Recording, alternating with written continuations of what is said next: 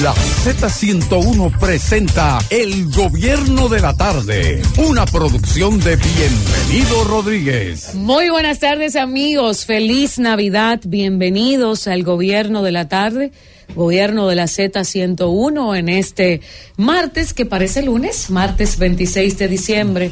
Siendo las 3:07, damos inicio formal a este Gobierno de la Tarde, agradecidos con Dios que nos permite luego de estos días en disfrute con la familia y poder pues compartir la cena de Navidad y también pues ese espacio de descanso, reencontrarnos con todos ustedes aquí en la Z101 a través de las frecuencias compartidas que llegan a cada rincón de República Dominicana, también a través de los canales Altiz y Claro TV 90 y 110, ahí estamos en este momento para todos ustedes, y por supuesto nuestra gente de YouTube que está en sintonía con nosotros desde las 5 de la mañana.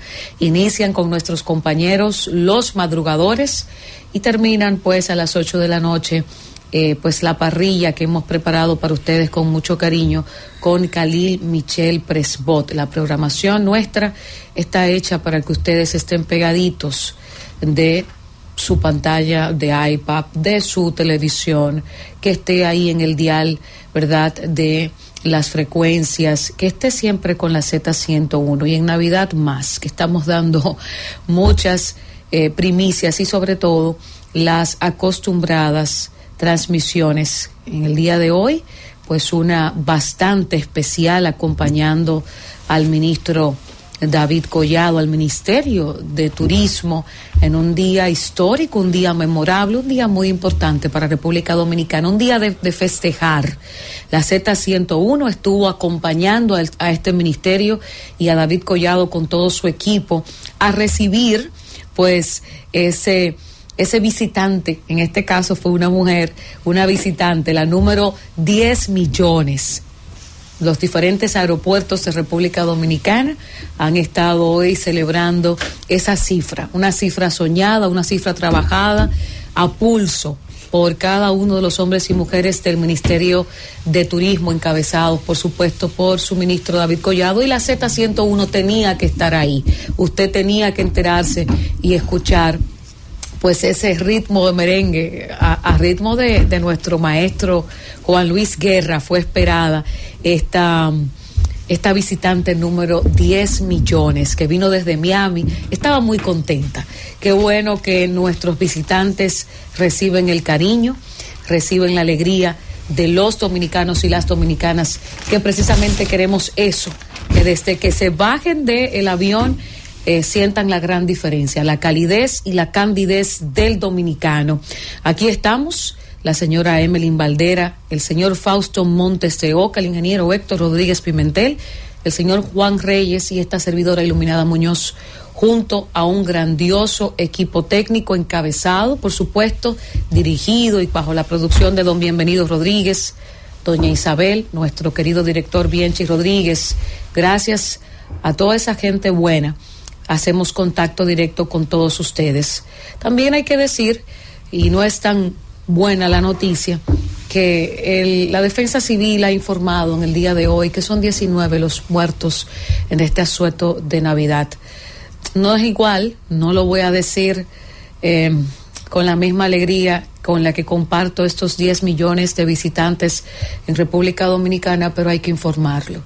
Lamentablemente, 19 personas han perdido la vida en accidentes de tránsito en este asueto de Navidad, y es una cifra que duele porque imaginamos nosotros que los dominicanos, las dominicanas van a tener pues mayor precaución en estos días. Si usted va a tomar alcohol, no va a manejar.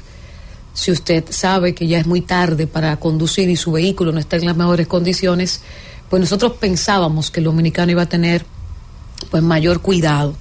El Centro de Operaciones de Emergencia COE ha reportado de manera oficial hace apenas unos minutitos, habían cambiado las cifras de 15, 16 y ahora han llegado a 19 las personas fallecidas durante este asueto, para un total de 125 asistencias en autopistas, calles y también en carreteras. No sé cuándo vamos nosotros como país a poner ojo para priorizar la educación vial. Estamos viendo una gran cantidad de personas muertas. Se registraron exactamente 125 accidentes de tránsito durante este asueto de Navidad. De estos incidentes, 18 ocurrieron en vehículos livianos, 11 fueron atropellamientos, 2 involucraron vehículos pesados y una bicicleta y un vehículo no especificado. Lamentablemente, 19 personas perdieron la vida en estos accidentes, siendo 14 de ellas conductores de motocicleta.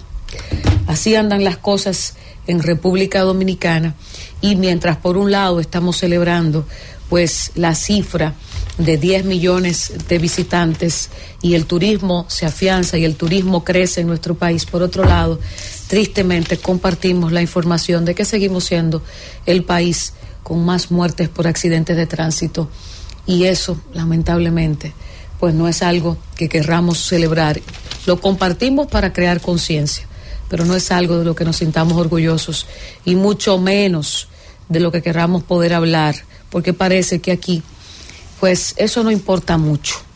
Y no solo el tema del régimen de consecuencias, también el dominicano, la dominicana, el ciudadano de a pie no ha querido entender que usted no puede manejar y beber al mismo tiempo, que usted no puede andar en un vehículo sin suficiente luz delantera, trasera también, que usted no puede andar pues quizás en espacios como motociclista, en este caso solo una bicicleta, pero la mayoría fueron motociclistas. Usted no puede andar como que usted anda solo, ¿verdad? Haciendo zigzag, y pues como alma que lleva el diablo sin un protector, un casco protector. Así andan las cosas en República Dominicana. Buenas tardes, compañeros y compañeras. Feliz Navidad ya de manera oficial. Esperando que ustedes también hayan podido descansar lo suficiente. Veo a un Fausto Montes de Oca relajado. Totalmente. Vemos a un ingeniero Héctor Rodríguez Pimentel que está con su camisa también de descanso, ¿verdad? Y un cortecito de muchacho bueno, es verdad. Mira, corroboro contigo, Fausto. La gente de YouTube tiene que estar bien. O sea que no es bueno. Ingeniero, usted siempre se ha mantenido jovial, pero hoy con ese corte se quitó 15 años. Ahora tiene 30. Bueno completo. De arriba abajo. Se ha quitado el ingeniero bueno 15 y fuerte, años. No como Juan, que nada más es arriba. Ay, el fuerte, pobre Juan. Déjeme a Juan quieto, que Juan no tiene que ir a hacerse cortes de cabello. Solo se hace la barba, Juan. Igual que Francis. Mira, Francis muerto de risa. Él no le molestó que yo le dijera que arriba que estaba duro, sino que lo que le molesté que yo dijera pobre. Claro. Oye, pobre no, Juan. Eso es para que usted vea, ingeniero. ¿Cómo dice? Nunca. No, nunca pobre. Uno es lo que atrae. Ay. Yo no atraigo pobreza. Yo traigo riqueza en amor. ¿Cómo es que dicen? Con orgullo hasta la tumba. ¿Cómo es que dicen las mujeres? No, genio y figura hasta la sepultura, ingeniero. No, dicen. Ahora, ingeniero, la frase genio y figura es a usted que se le pega, porque debe decirle algo.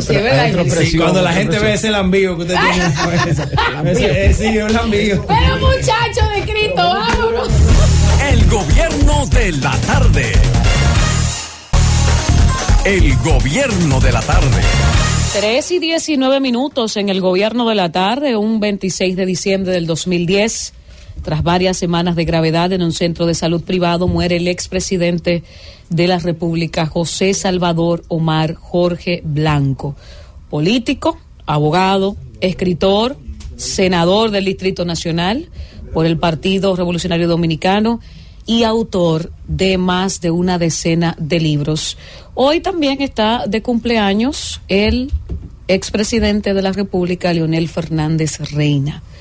26 de diciembre está cumpliendo 70 años el presidente de la Fuerza del Pueblo, Leonel Fernández Reina. Felicitaciones para el presidente Fernández. Sí, ¿por qué no? Nativo de la sociedad dominicana. ¿Por qué no? Se le manda sus felicitaciones desde aquí. Presidente, Leonel tiene la dicha que pocos han tenido o pocos tendrán. Con 70 años de haber sido presidente 3 veces y con posibilidades de aspirar nuevamente y quizás hasta de ganar la presidencia. Totalmente de acuerdo contigo. Después de la muerte de Trujillo, solo Balaguer lo supera.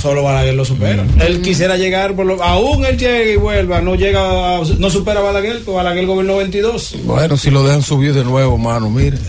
Puede superar al viejo, sí. Ay, Cristo, sí. No, espérense, así no fue la cosa. Sí, como buen discípulo del viejo. No, al hombre le gusta el poder. Le gusta el poder. Con vocación de poder. Pero ha sido una persona que... Leonel ha sido vilipendiado en muchos casos. Quizás hay razones para cuestionarle, criticarle, pero también hay que reconocerle logros y éxitos. Tiene muchas luces, tanto como expresidente, como también como ciudadano, como ser humano, como intelectual, como profesional. Mire, sí, hay algo que a mí me agrada de Leonel Fernández, el político. ¿Y qué me agrada?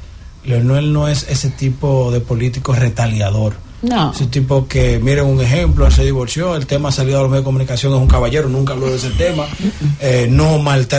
Leonel en el 20 se tuvo que enfrentar a su primera gran lucha política. Nunca habló de ese tema. Y del tema de la separación. No, porque los hombres nunca hablan con de doña eso. Margarita Cedeño. Pero como él era público pudo hablar, pero no lo manejó y eso ingeniero, fue usted lo ha dicho. Los hombres de verdad no hablan de eso. Yo he visto cada cosa. Mayormente no. Yo he visto cada cosa, pero hay que reconocer que Leonel es un caballero de la política y como ser humano también. Y una persona con mucho respeto, porque todo el mundo sabe que hay diferencias políticas y de criterio con Hipólito Mejía. Y él, cuando falleció doña Rosa, uno vio a Leonel Fernández visitando a Hipólito, que quería ir y fue así. No, y yo me voy más lejos. Leonel nunca le ha respondido a Hipólito. Y Hipólito ha sido en varias ocasiones bastante duro con Leonel Fernández. Pero hoy está de fiesta de cumpleaños. La fila, ¿cómo están? Por Funglode. Está larga, ingeniero. Larga esa fila. Yo la vi. Yo la vi. Foto con un regalo, parece que va de aquí. Yo la vi. 3:22 en el gobierno de la tarde, momento de iniciar los comentarios. Y lo hacemos de la mano, como siempre, de nuestra compañera Evelyn Valdera. Gracias, Iluminada. Saludar también a los compañeros de la mesa. Y hoy en especial a nuestra querida compañera Isis Álvarez, que estuvo de cumpleaños en el día de ayer, ¿verdad, Isis? Qué cosa tan grande. Estos 25 no dejan que uno celebre bien. Así que actividad, una mujer de diciembre. Así es, muchas gracias. Felicidades. Bueno, tenemos que celebrar el cumpleaños de Isis. Así es. Por ahí viene otro. Viene otro también, de otra mujer. Sí. Cumpleaños ayer, sí. De diciembre. 20 años. Y el 29. Pero él no te preguntó cuánto, Isis. Ajá, pues son 2 veces. ¿Cuántos años ya tiene? Oye, gran día. 20 cumplió, pero no, bueno. Iluminada cumple. No soy yo que cumpleaños el 29. Yo pensaba que era Isis de nuevo. No, pero gracias, Emily. Lo cierto que esta fecha de la Navidad. Le queda bien, Emily, ese peinadito al ingeniero. Parece un artista. Qué cosa tan grande. Parece que un violín, parece que va a tocar jazz. Francis, pero habla con Juan. Es que está de moda ese peinado. Mira, Juan. Para que tú estés hablando, el ingeniero aquí siempre está en la moda. Le dijeron al ingeniero que se iba a hacer su primera comunión. Yo le regalo la vela. Recuerda que yo fui el viernes pasado al cumpleaños de su nietecito. De su nietecito. Lo vi peinado así. Dijo, déjame imitarlo. Pero le parece un niño pobre. Ay, no, Francis, tenemos que irnos porque así no podemos presentar. El gobierno de la tarde. El gobierno de la tarde. 3:26 en el gobierno de la tarde. Ahora sí, Francis, porque que ahorita, si Emily la pobre me arrancaba el comentario después de eso que dijo el ingeniero, no iba a haber forma de ella estar seria. Ahora sí, siendo las 3:26 en el gobierno de la tarde, vamos a escuchar el comentario de nuestra compañera Evelyn Valdera. Gracias, Iluminada. Bueno, y saludar a los compañeros de la mesa, Francis, a Josema, a Karina y también a los ejecutivos de esta emisora que están comprometidos con llevar información y también comunicación a cada rincón de nuestro país. Hoy, martes 26 de diciembre, ¿verdad? Hay gente que todavía está en fiesta, pero lo cierto es que la vida sigue, la economía sigue, ¿verdad? Y las familias siguen y hay que volverse a incorporar a todo lo que significa esta dinámica. Y partiendo de eso, el ingeniero al inicio del programa dijo, con esta tregua política, ¿qué vamos a hacer? ¿Qué vamos a hablar, verdad, ingeniero? Pero ciertamente el presidente de la República, en víspera de la Nochebuena, el sábado, estuvo reunido con un grupo importante de ciudadanos dominicanos, porque son importantes. Hay quienes le han restado mérito por el hecho de que son motoristas, que como el presidente se reunió con los motoristas. Eso yo no lo entendí, porque para mí ellos son ciudadanos, ¿verdad? Y también como ciudadanos dominicanos merecen la atención de todos, no solo de las autoridades, de otros funcionarios, sino también del presidente. Bueno, y allí estuvo en el pabellón de voleibol. Y dentro de las conversaciones que tuvo, que en lo que yo recuerde, ¿verdad?, es la primera vez que tal vez veo a un presidente de alguna manera tener este acercamiento con un grupo de de la sociedad como este. Es la primera vez que yo recuerde. Y con ellos almorzó y mientras almorzaba tenía una conversación importante y sobre todo diciéndole que se cuidaran, que por qué no usaban los cascos, que tenían que tener más cuidado y que necesitaban también del apoyo de ellos, que las autoridades necesitan del apoyo de los motoristas para poder poner un poquito de control en el tránsito. Dentro de toda esa reunión, esa charla, vimos también que el presidente hizo un anuncio. Dijo que se van a construir 300 paradas de motoconchos para la seguridad de los que integran ese sector y también les habló de que los iba a regular y que los iba a favorecer con ciertas, reivindicaciones sociales. Y yo no lo veo mal, pero yo también veo que si de repente le estamos dando, debemos recibir de ello. Que no solo es dar por dar, o sea, sí, perfecto, ellos también son dominicanos, pero también tienen deberes, además de derechos. Y uno de sus deberes es ayudar a resolver todo lo que tenemos en el tema del tránsito. O sea, ahí están los titulares. Hay titulares en el día de ayer y de hoy específicamente, porque ayer tengo entendido que no circularon la prensa nacional escrita, de que los motoristas en la Nochebuena constituyeron un número importante de los accidentes. Entonces, tiene mucho sentido el hecho de que el presidente se reuniera con ellos. Me hace mucho sentido y fue importante. Para mí, en lo particular, lo entiendo importante. Pero también creo que de 300 paradas de motoconcho, ¿para qué servirían las 300 paradas si al final, por más que se le establezcan puntos donde ellos estén habilitados, donde, ¿verdad?, puedan desempeñar sus funciones como motoconchistas, si no hay educación vial, no hay nada? Ellos van a seguir en las mismas. Yo recuerdo que al inicio del Intran incluso se reguló algunas paradas, se los empoderó a ellos y hasta se le puso unos chalecos para identificarlos, y de alguna manera eso como que ayudó a hacerlos a ellos sentir como que yo soy parte de esto, debo cuidarlo por el bien no solo de las personas que transportan, sino también de ellos mismos. Y se organizaron un poco. Yo no veo mal lo de las 300 paradas, pero lo que sí veo es que al final a ellos también deben tener un compromiso. Deben tener un compromiso real. Y frente al presidente debieron asumirlo. Ojalá que así sea. Ojalá que así sea. Porque lo necesitamos. Tenemos demasiadas muertes. Tenemos demasiados problemas como para seguir en este caos que lo que trae es todavía, y ahí lo ha dicho una experta, más problemas de salud mental, más estrés, más situaciones que deberíamos estar controlando. Esperemos que podamos realmente iniciar este año con informaciones importantes, con más noticias importantes en relación a este sector. Y por otro lado, en la mañana de hoy tuvimos una transmisión importante, como señalaba nuestra compañera iluminada. Había que celebrar, hay que celebrar, no todo es negativo, hay cosas positivas también, importantes que destacar. Y pues la Z estaba desde la terminal del Aeropuerto Internacional de las Américas, José Francisco Peña Gómez.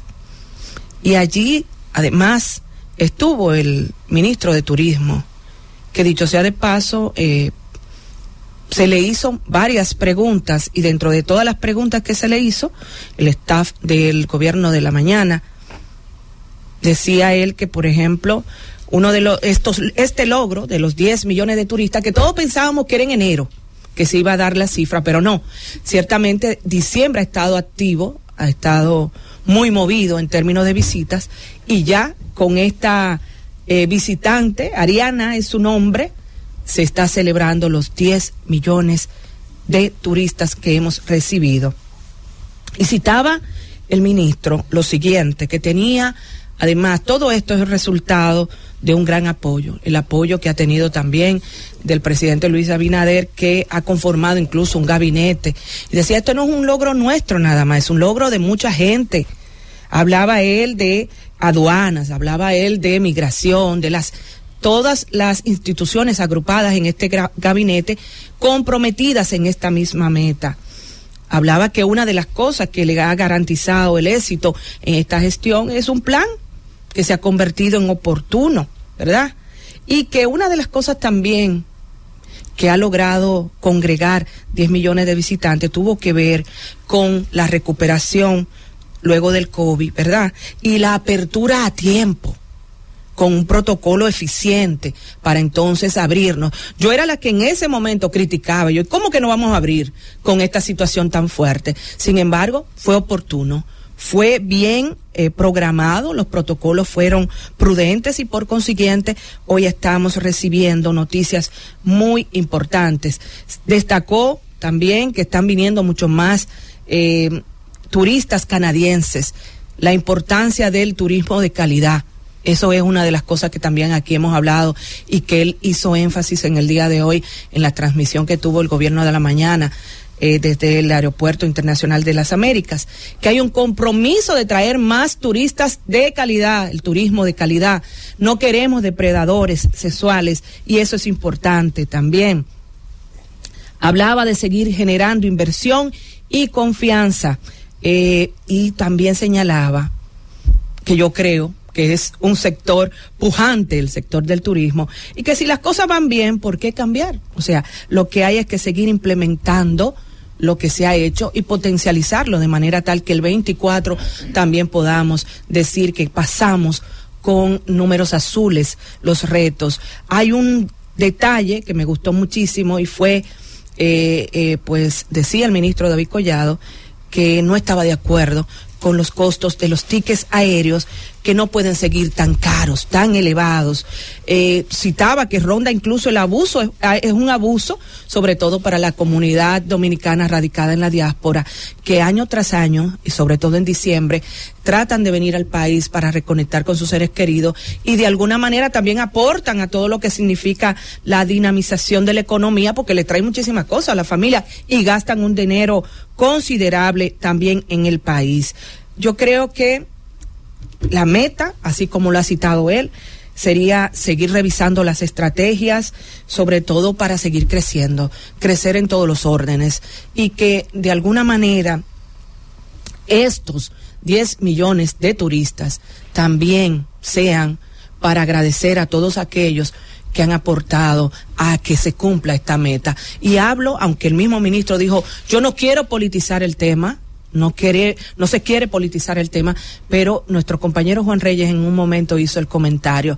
Creo que si hoy estamos cumpliendo con esta meta se debe también a importantes acciones que se tomaron en cuenta en otros gobiernos, desde el propio presidente Leonel Fernández, el propio presidente Danilo Medina, que en su momento le decían el loco cuando hablaba. Bueno, y totalmente. Citar al viejo. Déjame decirte, después de esos polos turísticos que se crearon, que son 11 en total, no se ha vuelto a crear otro polo turístico. Es decir, el polo turístico de Puerto Plata, el del Este, Punta Cana, Capcana. Sí. Ahora al presidente Abinader hay que anotarle 2 polos turísticos importantes han comenzado a desarrollar. Pedernales. Que son Pedernales y Miches. Así es. Y Montecristi, que está comenzando a renacer de nuevo. Totalmente. Pero para eso, demás fue el viejo. Mira, para eso tenemos al ingeniero aquí para que nos recuerde esa historia. No, y sobre pero todo el hecho lo que es del viejo, pues, por eso mismo. Hey. Pero hay que decirlo. Sí. ¿Quién hizo los aeropuertos? Sí. Aparte totalmente. de todo lo que hizo Balaguer, ¿verdad? Sí. Y Punta Cana, que es privado. Leonel Fernández hizo el de Samaná, sí, que hay que anotárselo. Así es. Por eso. Totalmente. Es decir, que hay que ir más para atrás cuando se habla de 10 millones de turistas. Sí. Yo creo que también el ministro David Collado en eso está de acuerdo. Que cada quien ha aportado lo suyo, que ha sido importante para llegar a esta meta y sobre todo decir que enhorabuena para un sector que siga creciendo, que sigue creciendo, que siga aportando a la economía dominicana y que ojalá que el 2024 también encuentre nuevos escenarios y nuevas oportunidades para el turismo dominicano. Francis. El gobierno de la tarde. El gobierno de la tarde. 3:42, continuamos en el gobierno de la tarde. Ajustes en Argentina por parte del presidente Javier Milei. Despide por decreto a 7,000 trabajadores estatales. Así como usted lo oye, la decisión forma parte del programa de ajuste con el que el mandatario pretende achicar de manera drástica el gasto estatal en el país sudamericano. De acuerdo con estos datos, pues se implicaría el despido de 7,000 personas que comenzaron a trabajar en este año. Este año entraron al Estado, porque la gente cree que están despidiendo a trabajadores, ¿verdad?, que tienen ahí un buen tiempo.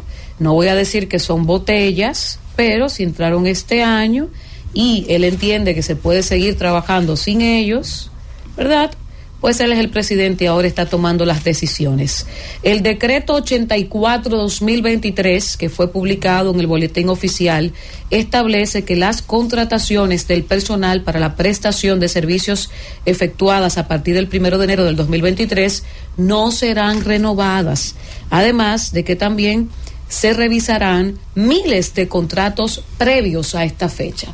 Milei es economista y aparentemente él sabe lo que está haciendo con lo que tiene que ver con el recorte de estas personas contratadas en el 2023.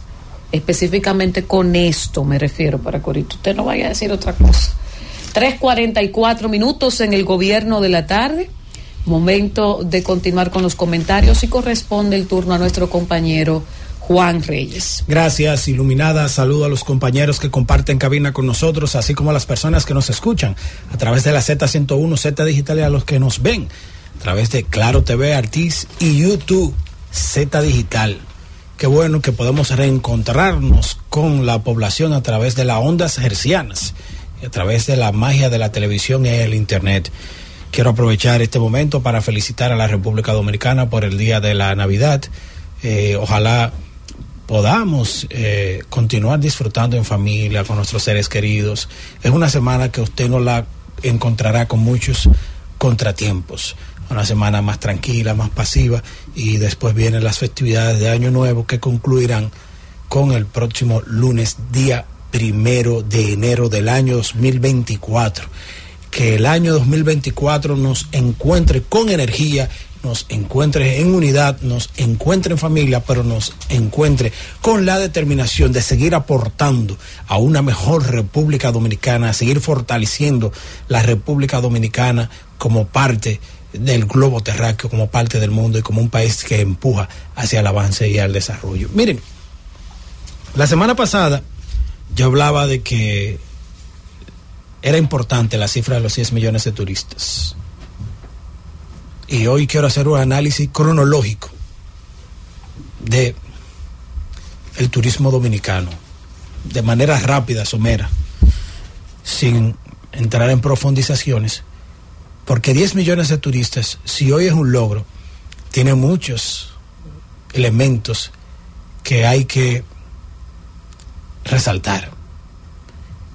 El logro de 10 millones de turistas no es de una persona, no es de una administración, es el logro de un país que entendió que dando una sonrisa, que dando buenas atenciones, puede vivir de la llamada industria sin chimenea. Si usted va a Montecristi, consigue una sonrisa y buena comida. Si va a Puerto Plata, consigue una sonrisa y buena comida. Si va a María Trinidad Sánchez, una sonrisa y buena comida. En Samaná, una sonrisa y buena comida. En Atomayor, El Ceibo, una sonrisa y buena comida.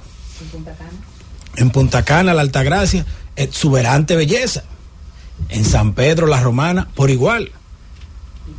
en Barahona, Asua y Pedernales por igual. O sea, 10 millones de turistas es un elemento que obedece al calor humano y al don de gente de cada dominicano. Porque cuando uno sale del país, cuando uno logra intercambiar ideas con las personas, te hablan de la calidad humana de la gente. Te hablan de que son las personas las que hacen ser diferente a la República Dominicana. Y es cierto, el turismo complementa la agricultura, el turismo complementa el transporte, el turismo complementa el desarrollo de las vías marítimas o las áreas marítimas, el turismo complementa la montaña, el turismo complementa la gastronomía, el turismo es un todo incluido, y ese todo incluido lo tiene la República Dominicana en su gente. El todo incluido de la República Dominicana es su gente, que da una buena sonrisa, una buena cara, como decía un antiguo anuncio de una casa licorera, para que la gente pueda sentirse agradado, sentirse en familia y sentirse bien en la República Dominicana. Aquí hay que decirlo, el turismo es la única política pública que ha tenido continuidad de Estado en la República Dominicana. El turismo es la única política pública con continuidad de Estado en República Dominicana. Usted puede ir desde los 80 hasta la fecha y usted encontrará héroes anónimos. Desde Ángel Miolán, que recuerden que posteriormente lo criticaron. Y los turistas de Miolán, ¿dónde están? ¿Dónde están? La década del 70. La década del 70. Para que usted vea que hay héroes que hay que reconocer. Y qué no decir de Fran Rainieri, un visionario que en conjunto con varios inversionistas logró desarrollar y convertir en un destino de clase mundial a Punta Cana. Peter Morales Troncoso. Peter Morales Troncoso también, segundo director de turismo. ¿Qué no decir de Puerto Plata, la novia del Atlántico, que tras recibir turistas se pudo hacer el cambio de el todo incluido para recibir los turistas a través de los cruceros? Y hoy tenemos 2 terminales de crucero que hoy, de los 10 millones de turistas que tiene la República Dominicana, han aportado casi 3 millones esas 2 terminales. O sea, que quienes aportaron a la redirección del turismo para lograr 10 millones de turistas han hecho un gran aporte. Y hay que decirlo. El turismo es la única política pública con continuidad de Estado desde el 70 hasta la fecha. Hoy estamos cosechando los frutos del aporte de mucha gente, pero como dice el ingeniero, tras el cierre del COVID-19 que paralizó el mundo, hay que reconocer un esfuerzo del gobierno del presidente Luis Abinader por atraer más turistas. Y el tema de la guerra que afectó 2 mercados emisores importantes a la República Dominicana como eran Ucrania y Rusia. Pero aquí el mérito es compartido. El turismo es la única política pública con continuidad de Estado y el mérito es compartido con Balaguer, Leonel, Hipólito, Danilo y con Abinader, que ha hecho grandes esfuerzos para que arribemos a los 10 millones. Cada uno puso su piedra, cada uno puso su esfuerzo para que la República Dominicana tenga 10 millones de turistas. Leonel hizo la del Coral, que todos debemos de recordar, llegaba desde Casa de Campo hasta Punta Cana. Llegó Danilo, conectó la circunvalación de la Romana con la circunvalación de San Pedro de Macorís, y Leonel había hecho, pero dando continuidad para acá, Leonel había hecho ¿cómo se llama? La autovía del Este también. Leonel construyó la autovía del Este y la carretera El Coral. También se conectó desde Punta Cana a Miches, desde Miches a Sabana de la Mar, y cada uno fue haciendo su aporte.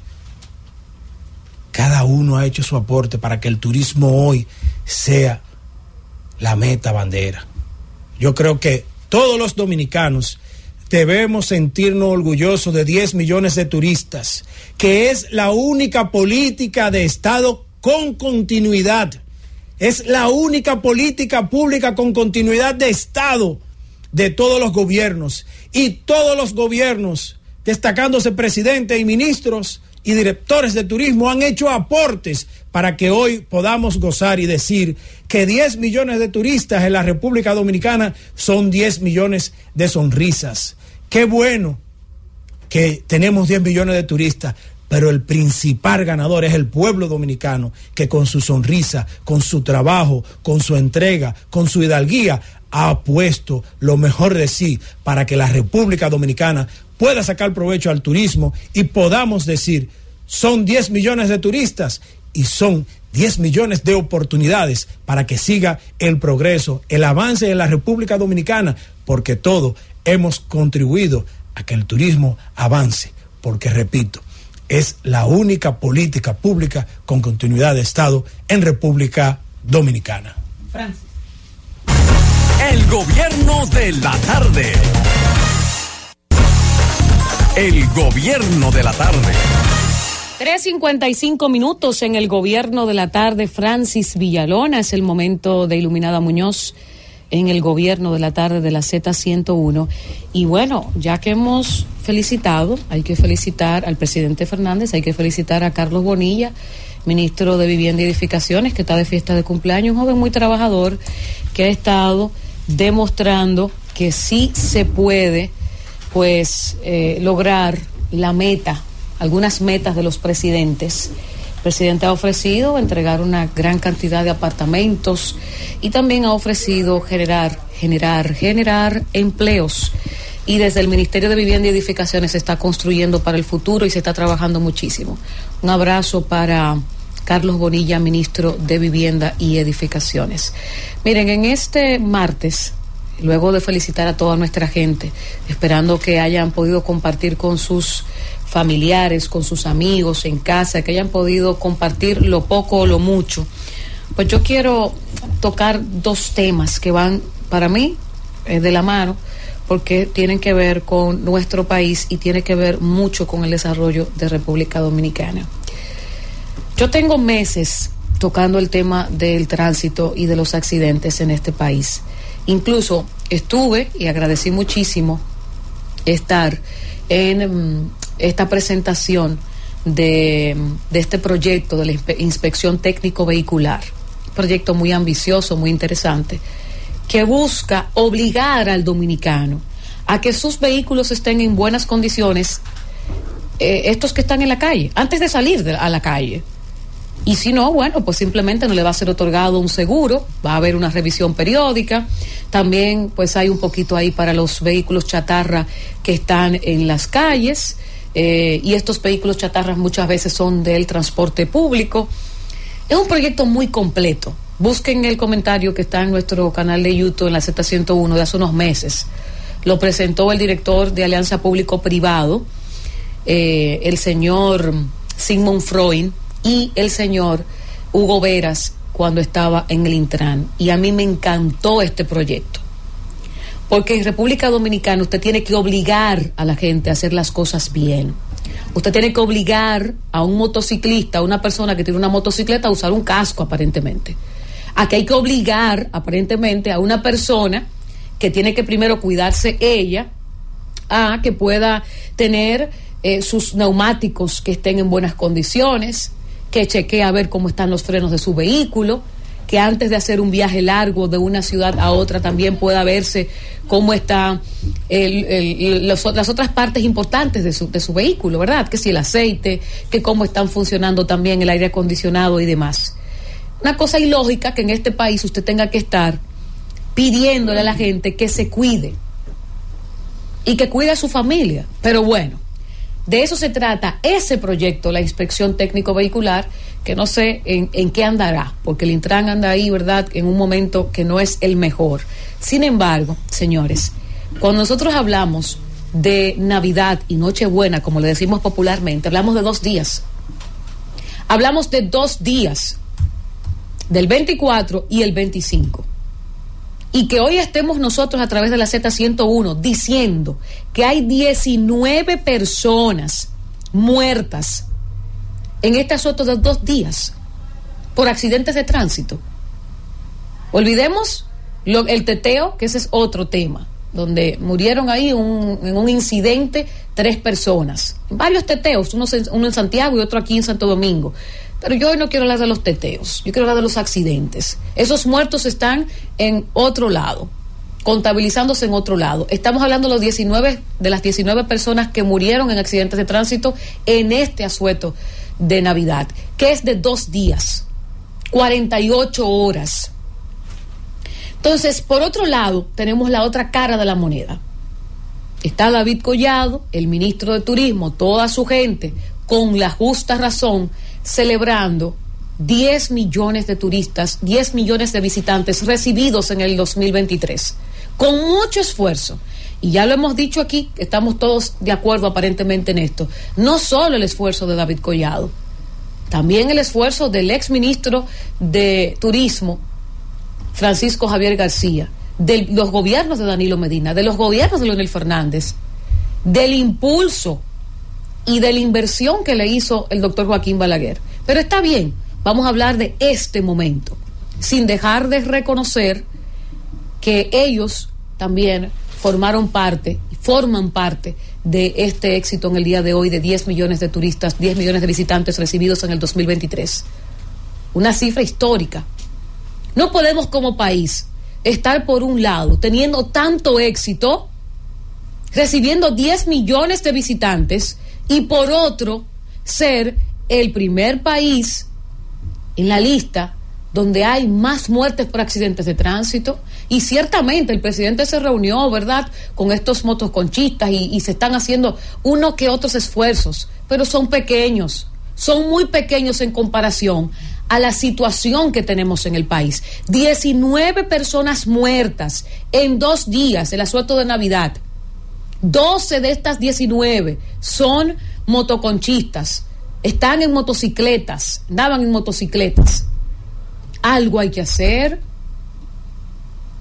Así mismo como se le ha puesto todo el empeño, así mismo como se le ha puesto todo el corazón al turismo, vamos a ponerle atención a la seguridad vial, vamos a ponerle amor a la educación vial, vamos a sentarnos y vamos como Estado a hacer una mesa de trabajo, vamos a pedirle a los dominicanos y dominicanas que hagan también su parte, y como algunos no van a colaborar, entonces vamos a aplicar las políticas públicas, vamos a aplicar también, vamos a hacer valer un régimen de consecuencias a las personas que no. Porque yo les apuesto a ustedes que dentro de esos 19 muertos hay muchos que no estaban bebiendo alcohol, o hay varios que no estaban bebiendo alcohol, ni estaban levantando un motor. Quizás uno borracho impactó a esa otra persona, y es injusto que por un inconsciente borracho o por un vehículo, ¿verdad?, que sea de carga pesada, que tenga los neumáticos en malas condiciones, mueran personas inocentes. Para muestra lo que pasó en San Cristóbal recientemente, que no sabemos qué fue lo que falló al sol de hoy, de la patana, no sabemos lo que falló. ¿Y cuántos muertos no hay inocentes? Entonces a mí me gustaría muchísimo que antes de que termine el año, me encantaría muchísimo que el presidente Luis Abinader tiene en un gabinete de tránsito y transporte, se sienten con la realidad, porque yo creo, yo no sé por qué, como que se le está dando de lado a estos números, no se le está poniendo la misma importancia a la cantidad de muertos que hay aquí a cada rato, no se le está poniendo la misma importancia y el empeño a mejorar la seguridad vial de República Dominicana. Yo le he dicho 1000 veces y no me voy a cansar de decirlo, hay que declarar de emergencia nacional la seguridad vial de República Dominicana.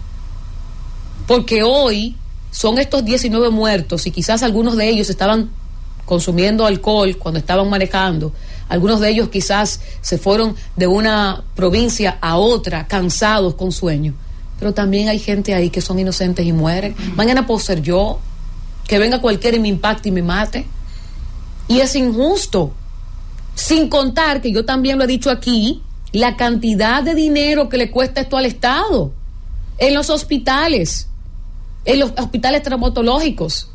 Entonces yo no sé por qué, aparentemente, por lo menos ante mis ojos, esto a este gobierno no le importa mucho. Porque yo fuera el presidente Luis Abinader y hace rato que me hubiese sentado con todos los expertos que tengo en el gobierno y con el gabinete de tránsito y transporte. Señores, ¿cómo que vamos a resolver esta vaina? Uno puede seguir muriendo gente y no podemos seguir con una cantidad de inconscientes que andan incluso sin licencia en las calles matando a personas inocentes. Entonces, ¿qué es lo que está haciendo falta en el país? Régimen de consecuencias. ¿Qué es lo que está haciendo falta en el país? Educación vial.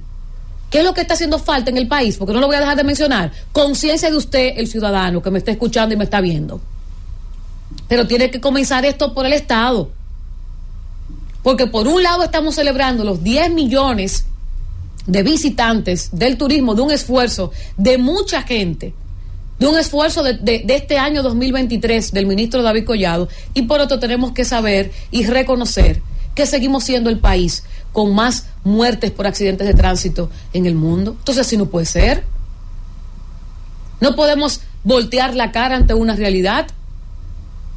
Excelente que estemos recibiendo esa cantidad de turistas, excelente que esté creciendo el turismo en República Dominicana, excelente el manejo que le ha dado David Collado a este ministerio, y qué bueno, yo lo aplaudo de pie y siempre lo voy a hacer, pero a mí me gustaría ver alguna reacción del presidente ante la cantidad de muertos por accidentes de tránsito, porque esto es una locura. Cuando nosotros aquí dimos la cifra hace unos minutitos, señores, simplemente aquí lo que está haciendo falta es trabajo de los incumbentes. 19 personas que perdieron la vida, 18 ocurrieron en vehículos livianos de estos accidentes. De 120 accidentes, 18 ocurrieron en vehículos livianos, 11 fueron atropellamientos, 2 involucraron vehículos pesados, una bicicleta y un vehículo no especificado. 14 de las personas, ¿verdad?, de estos accidentes, de estas personas muertas, 14 personas muertas de estos 19, no 12, 14, fueron por motocicletas. Entonces vamos a buscarle la vuelta a esto, señores. Y si el Estado no hace nada en los próximos meses, comience a cuidarse usted. Ya yo ando asustada que tengo que cuidarme yo cuando estoy manejando y tengo que cuidar a los motoristas, a los delivery, a todo lo que anda en el lado. Porque si me llevo uno es un problema para mí. Voy a llegar tarde donde voy. Tengo que asumir los gastos médicos y asumir también lo de mi vehículo, porque no hay forma. Entonces no es justo que un país, un día como este, por un lado esté celebrando una cifra histórica por todo lo alto como debe ser, y por otro tenga que aceptar que hay 19 personas muertas en 2 días por accidentes de tránsito. Francis.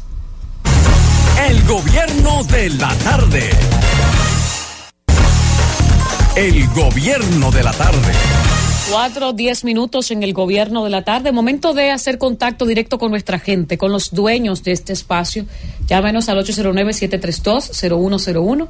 Nuestra línea desde el interior sin cargos, 809-221-0101. Y nuestra línea internacional, 855-221-0101. Antes, saludar a nuestra gente de YouTube, que está en sintonía con nosotros desde hace rato. Marcial Ramírez, hace rato está con nosotros. Val Castro, pues dice que, ya yo lo comenté aquí, que el ingeniero va para su primera comunión con su nuevo look, ¿verdad? Con su peinado nuevo, el ingeniero. Isabel de la Rosa dice que el ingeniero tiene muy buen sentido del humor, y es cierto. Eliseo Antonio Grullón nos desea a todos unas felices fiestas. Gracias, mi querido Eliseo. Nosotros también le deseamos lo mejor a usted. Víctor Cabrera está con nosotros, Juan Alberto Martínez Febrillé, y por supuesto saludamos ahora a nuestra gente a través de las líneas telefónicas. Recuerde, por favor, decir su nombre y desde dónde usted nos llama. Gobierno de la tarde, buenas. Buenas. Y nada. Sí. El pequeño de papá. Cuéntenos, pequeño. Felicidades, un beso y un abrazo para ti, y a los demás le doy un abrazo. Amén. Como a estos, Rodríguez Pimentel, Miguel y los demás. Mira, yo creo que esto es una noche buena, que el presidente se portó muy bien con la gente humilde y pobre, como nunca ha pasado una noche buena. Lo único que es, como usted dice, yo lo apoyo, con el tránsito. El presidente tiene que algo, tener una reunión con toda la federación de tránsito y hablar de ese asunto. Iluminada, usted siempre habla cosas correctas, pero yo usted la miro y siempre sigue mirando, porque usted no es muchacha que piensa en nuestro país y en la República Dominicana. Un abrazo y un beso para usted. Ay, qué lindo. Él te mira, él no te admira, él te mira. Bueno, él me mira como todo. Él también la mira. Él te mira, pero no te admira, te mira. Un abrazo al pequeño. Pequeño, feliz Navidad. Un abrazo, pequeño. Parece que el pequeño todavía le queda un pedazo de cerdo, porque estaba comiendo, está lleno todavía. Llamada internacional, buenas. Buenas tardes, iluminadas. Felicidades para todos ustedes ahí. Amén. Te habla el boli de Villacón, el presidente Tufanquín. Sí. Óyete. Oh, sí, tú lo sabes bien. que sí. Óyete, iluminada. Ajá. Tú has dado en el clavo con lo que tiene que ser la única solución que necesitamos. Mira, allá lo único que hace falta, mira, yo siempre he dicho que podemos vivir en un país de democracia, pero con mano dura. Democracia con mano dura se puede, señores. No es violar derechos, es hacer que se cumplan las leyes y que haya régimen de consecuencia. Si hay régimen de consecuencia, a la gente se le da por donde le duele, que es el bolsillo. Todo el mundo se va a encarrilar, pero tenemos que tener disposición de hacer las cosas, porque eso es salvar vidas y economizar dinero al gobierno. Así como tú dijiste, yo siempre he pensado lo mismo. ¿Tú sabes lo que cuesta un enfermo en un hospital público? Esos accidentes cuestan muchísimo dinero. Entonces, señores, vamos a aplicar régimen de consecuencia, y que eso es lo único que puede resolver cualquier situación que hay en el país. Gracias y pasen buenas tardes. Gracias a usted, querido. Otra llamada internacional, Gobierno de la Tarde. Buenas. Sí, buenas tardes.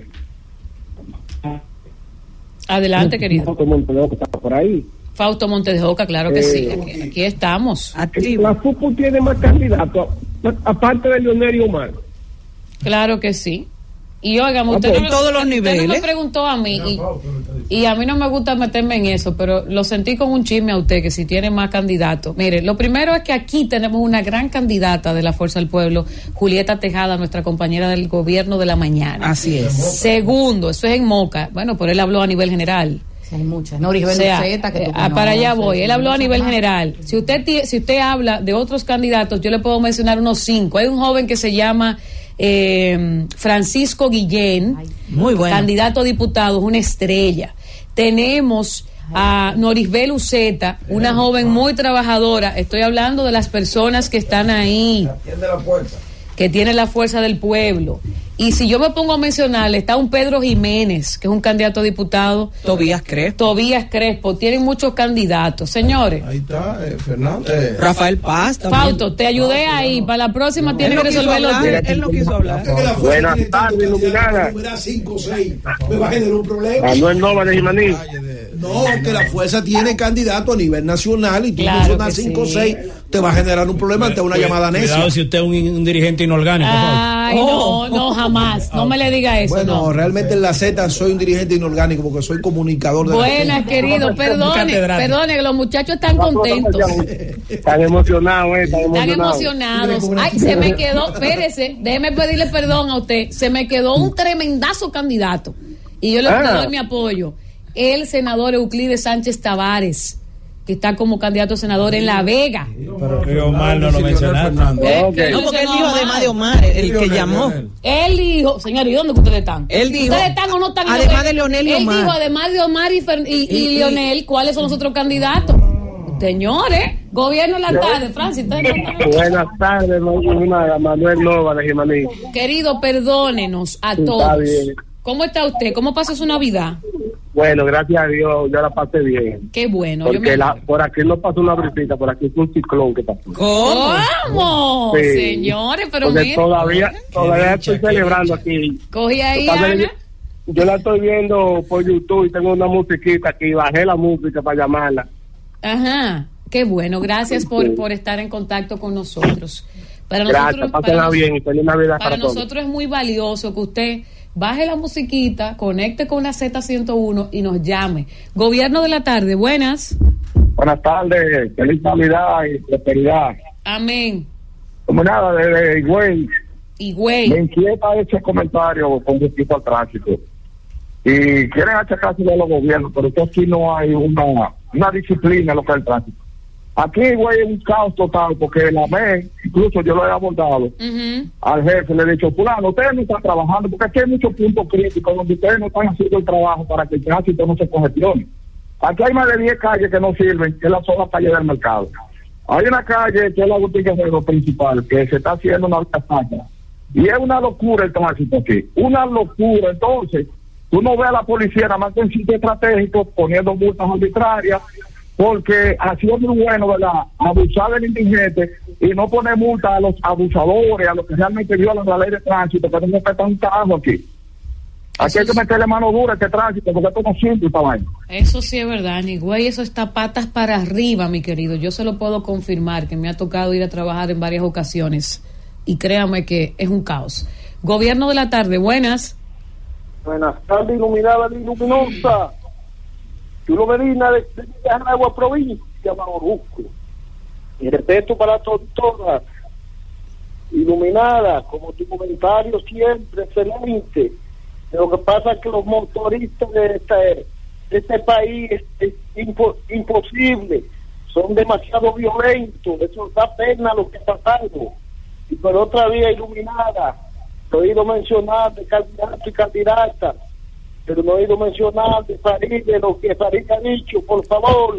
Uno Medina y Villajaragua. Ay, Francis, pero verdad que Farid dijo, eso fue el viernes, este fin de semana, antes de la Nochebuena, que ella no iba, que ya ella no es la candidata. Primero dijo que ella estaba aspirando y ahora dijo que ella no va, pero como eso pasó antes de la Nochebuena, está todo el mundo haciéndose loco. Farid no va, Francis, vámonos. El gobierno de la tarde. El gobierno de la tarde.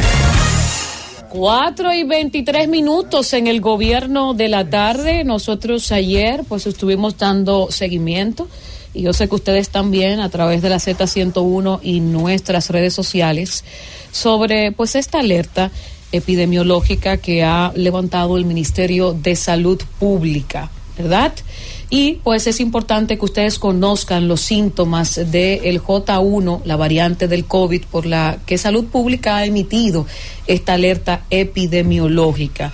Nosotros vamos a estar compartiendo esta información completa, pero les adelanto que se trata de esta variante del COVID-19 y provoca fiebre, escalofríos, tos, dificultad para respirar, fatiga, dolores musculares, dolor de cabeza y dolor de garganta. También congestión nasal, náuseas o vómito y diarrea, aunque cabe resaltar que los síntomas pueden variar según la gravedad del contagio y el estado de vacunación según la Organización Mundial de la Salud. La semana pasada la OMS clasificó a la J1 como una variante de interés, separada de su linaje original debido a su rápida propagación. Este virus es capaz de transmitirse vía aérea e intestinal. Así que ya ustedes saben, tener cuidadito, ¿verdad? En estos días, si usted va a estar con personas mayores, con personas que tienen alguna afección de salud, pues póngase mascarilla para que no les contagie. También vamos a estar pendientes de estos síntomas y si usted tiene estos síntomas debe de acudir a su médico. Vamos a estar pendientes. Salud Pública hizo lo que le tocaba, levantó la alerta epidemiológica, entonces nosotros como ciudadanos vamos a hacer lo que nos corresponde ahora, cuidarnos. Siendo las 4:25 en el gobierno de la tarde, continuamos con los comentarios y corresponde el turno al siempre elegante compañero Fausto Montes de Oca. Muy buenas tardes, iluminada, buenas tardes, amigo acá presente, buenas tardes al país que nos escucha a través de esta poderosa plataforma Z101, haciendo comunicación con responsabilidad social. Primero, felicitar al pueblo dominicano por la noche del 24, donde tradicionalmente se cena en familia en nuestro país. Deseamos que todo haya transcurrido bien, que las familias se hayan encontrado y que todo hayan pasado felices en nuestro país y los dominicanos de la diáspora también. Mire, lo primero que nos vamos a referir es que hoy está celebrando un año más de vida el presidente Leonel Fernández. El presidente Leonel Fernández es un líder político de una gran trayectoria, de una gran trascendencia y que nosotros consideramos que es el padre de la modernidad en la República Dominicana. A Leonel hay que atribuirle que sacó a la República Dominicana, dio a conocer a la República Dominicana por el mundo. Y si hoy nosotros estamos precisamente celebrando ese gran acontecimiento que ha llevado a cabo el presidente Luis Abinader con los 10 millones de turistas que han entrado a la República Dominicana en un año, que es un gran hito, realmente hay que corroborar con el compañero Juan Reyes de que esos 10 millones de turistas que se han logrado o en un año es producto de una política de Estado, de una continuidad de Estado. De manera que nuestras felicitaciones para el presidente Leonel Fernández, que está hoy en su fiesta de cumpleaños. A lo segundo que nos queremos referir es a la sentencia dada por la Suprema Corte de Justicia, ratificando la ilegalidad del aeropuerto de Bávaro. Señores, indiscutiblemente que el que lee el dispositivo de esa sentencia se da cuenta que en la República Dominicana bajo ninguna circunstancia se puede desarrollar sin instituciones fuertes. Según lo que ha dicho el magistrado que ha dado o sea, el juez de la Suprema que tuvo a cargo de esta situación, de este caso de casación, se apegó estrictamente a lo que dice la ley, al debido proceso administrativo. En definitiva, un país para poder desarrollarse tiene que tener reglas de juego claras, porque eso se llama en buen derecho. El derecho está muy vinculado al tema del negocio jurídico, y el negocio jurídico no son más que los contratos, el desarrollo de todo este tipo de cosas.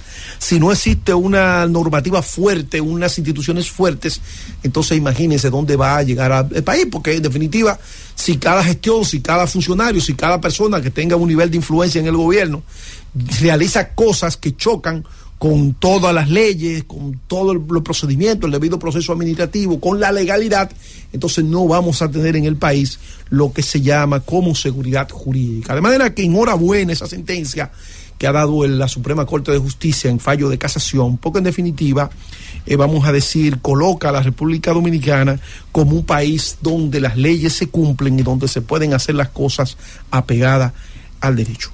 A lo segundo que nos vamos a referir es a la campaña sucia que se ha tejido alrededor del diputado Omar Fernández.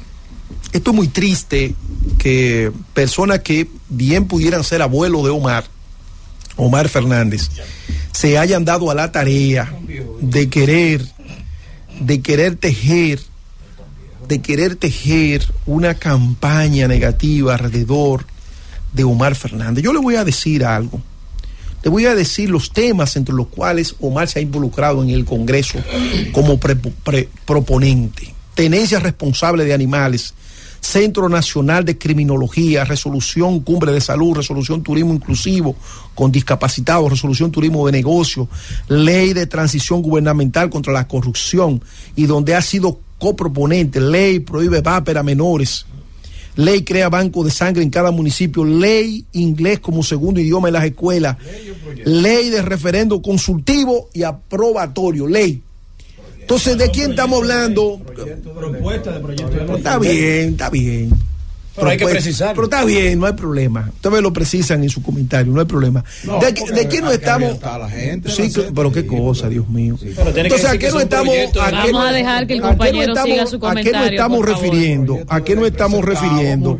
Muy bien. Mire, si yo me dedicara a hacerle observaciones a su comentario, probablemente pasaríamos aquí tardes haciéndonos referencia y que pongan cita de dónde sacó el dato, etcétera. Entonces, un comentario es un comentario. Continúe, compañero. Entonces, a lo que nos estamos refiriendo es que realmente esto es penoso, que un joven que si ha llegado a unos niveles que su más cercano competidor está 25 puntos debajo de él, se llegue al nivel de querer ensuciar a una persona que lo único que ha hecho es construir un perfil político, construir un liderazgo político en base a trabajo.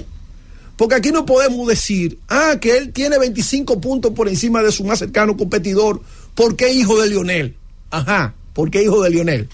Entonces, Leonel le lleva punto a Luis Abinader. ¿Cuál es el más cercano competidor? No sé, te estoy diciendo el más cercano competidor. Me imagino que es el competidor que presente el PRM. Ya no es Faride, probablemente sea Guillermo Moreno. Entonces, en definitiva, Omar tiene ese puntaje en la capital porque Omar se ha dedicado a trabajar no solamente en su circunscripción, sino en las 3 circunscripciones que componen el Distrito Nacional. Entonces, es penoso querer tejer toda una campaña sordina alrededor de este joven, que lo único que ha hecho es comportarse como una gente decente, que no se ha prevalecido de la condición de ser hijo de un expresidente de la República, sino que todos los fines de semana nosotros los vemos en barrios, en callejones, ensuciándose los zapatos, haciendo actividades, haciendo propuestas legislativas importantes frente al país.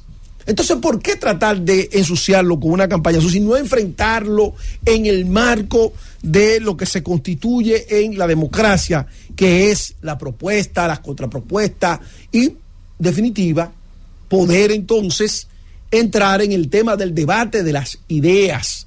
El debate de las ideas. Usted puede tener una posición con relación a los gobiernos del presidente Leonel Fernández, pero esa es la visión de Leonel Fernández, es el liderazgo de Leonel Fernández, y esas son las situaciones que se genera un líder político. Pero usted tratar de extrapolar las diferencias que usted tiene con Leonel Fernández y querer atribuírselas al hijo, cuando son 2 visiones totalmente diferentes. Leonel es hijo de la guerra de abril, de la guerra fría, tiene un enfoque y una visión de la política. Omar es un muchacho que nació hace 32 años, o sea, no tiene esos niveles de conflictividad. Usted nunca ha visto a Omar Fernández referirse en términos negativos contra nadie. Usted nunca lo ha visto polemizando. O sea, tiene una característica totalmente diferente. Es una persona enfocada en lo que hace, en lo que decide hacer, propositivo siempre. Uno que lo conoce y lo ha visto, se da cuenta de que no le interesan los conflictos. No le interesan los conflictos de suma cero. Siempre está enfocado en situaciones que realmente aporten, nunca en situaciones que dividan, sino que sumen. Entonces, ¿por qué desarrollar todo tipo de situación alrededor de un joven que, por el contrario, lo que tendríamos es que aupar que más jóvenes como él en otras organizaciones políticas también decidan a dar el paso? ¿Por qué? Porque ¿qué es lo que le hace falta a la República Dominicana? A la República Dominicana lo que le hace falta es que la juventud se empodere, elabore proyectos políticos y que la gente entonces lo vea como una opción viable, una opción ponderable, y en definitiva en todos los partidos políticos puedan encolumnarse alrededor de estas ideas. Pero si nosotros vamos como sociedad a un joven que decide presentarse a una posición política de relevancia, le vamos a caer encima, lo vamos a aplastar, entonces yo me pregunto, ¿qué le espera a la República Dominicana desde el punto de vista institucional, desde el punto de vista político? Es como que aquí nosotros nos ensañáramos contra el ministro de Turismo, contra Adolfo, el de Promese Caro, o de otra institución, jóvenes valiosos que hay en este país.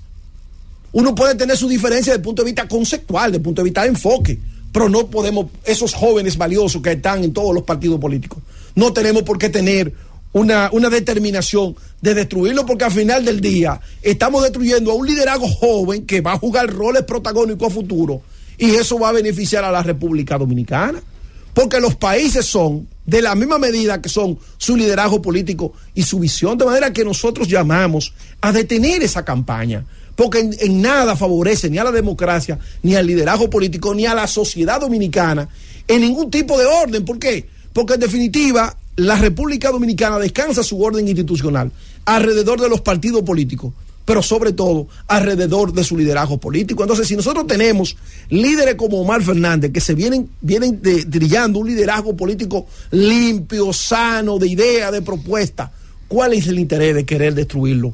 Vamos a destruirlo, sí, yo le voy a decir cómo es que hay que destruir a un liderazgo, sobre la base del debate, del diálogo, de la contrapropuesta, como hacen las sociedades avanzadas. Cuando nosotros vemos esos debates que se dan en España, ahí en el Parlamento español, eso es hermoso, cómo los dirigentes del PP le responden a lo del PSOE y a lo de Vox, y cómo se genera todo un tipo de debate enriquecedor. Pero aquí no, Aquí se utiliza siempre las viejas prácticas. Indiscutiblemente que, como decía Antonio Gramsci, siempre es necesario que lo nuevo sustituya a lo viejo, porque lo que estamos viendo alrededor de Omar es un grupo de personas que no entendieron que su carnaval ya le pasó.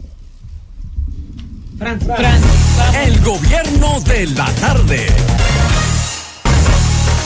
El gobierno de la tarde. 4:42 en el gobierno de la tarde. 3 muertos en tiroteo entre bandas en Villa Agrícolas. Un enfrentamiento a tiros entre líderes de bandas dejó 3 fallecidos la madrugada de este martes en el sector Villa Agrícolas del Distrito Nacional, mientras estos compartían en un teteo. Como les dije yo ahorita en mi comentario, el hecho ocurrió alrededor de las 2:20 de la madrugada en las calles 30, 32 y 32A. Las víctimas mortales son Francis Eliezer Benítez, Ramón Antonio Borge, alias Ñoño, de 21 años, y una tercera persona solo identificada como David. Durante el tiroteo resultaron heridos Ronnie Domínguez Lora, de 34 años, y Juan Joneidi Mieses Martínez, de 24 años, quienes están recibiendo atención médica en el Hospital Moscoso Puello. Estos angelitos que no llegan a 30 años, a esto es que se dedican. 4:43 en el gobierno de la tarde. Momento de continuar con los comentarios y corresponde el turno a nuestra compañera recién cumpliendo sus añitos, no muchos, los necesarios. Seguimos aceptando los regalos aquí. Lo pueden mandar a nombre de ella o a nombre mío, que lo recibimos igual. Con mucho amor. Lo recibimos igual, lo mentira, a nombre de Isis, que ahorita la gente me hace caso y nos manda a nombre mío. Tú me lo mandas, tú me lo das. Y se confunden, no, después yo digo que son del cumpleaños mío, que es el viernes. Vamos a escuchar el comentario de nuestra compañera Isis Álvarez. Muchas gracias, Iluminada, muy amable, y muchas iguales. Gracias a todos por sus muestras de afecto, a los compañeros. Buenas tardes, igual saludar a los amigos que nos acompañan en esta Z101 y el gobierno de la tarde. Hoy saludar a Michael Cáceres, pues allá en La Vega también, un grandioso saludo, que está muy en sintonía y acompañándonos todos los días a través de esta frecuencia, y también a los amigos, como siempre, que nos acompañan vía YouTube, en esas redes, en esas vías alternas, donde tanto aquí como fuera del país las personas se conectan con la emisora de los dominicanos y del pueblo Z101. Gracias también a quienes nos sintonizan por las señales 110 claro, 90 Altiz. Hoy, martes 26 de diciembre, abordar 3 temas. El tema principal que ha de abordar en este día es para hablar del perfil sospechoso que ha generado gran debate y esas expresiones que ha dicho las autoridades de la Policía Nacional, y ese tema lo trataremos más adelante. Aún así, quiero mencionar y hacer una evocación de admiración y de respeto. Yo que soy una crítica ácida de las autoridades del orden ciudadano, que es la Policía Nacional, hoy pues me levanto y les aplaudo de pie por la labor hecha en estos asuetos, en este asueto de Navidad y de Nochebuena. 11.944 agentes de la policía y 4.200 del Comando Conjunto Unificado de las Fuerzas Armadas estuvieron en las calles en toda la geografía. Eso es digno de aplaudir, es su deber, es su labor, cierto, pero son personas, hombres y mujeres, que por esa visión y por ese compromiso a la patria y de garantizar la seguridad ciudadana, dejaron de pasar su fecha, ¿no?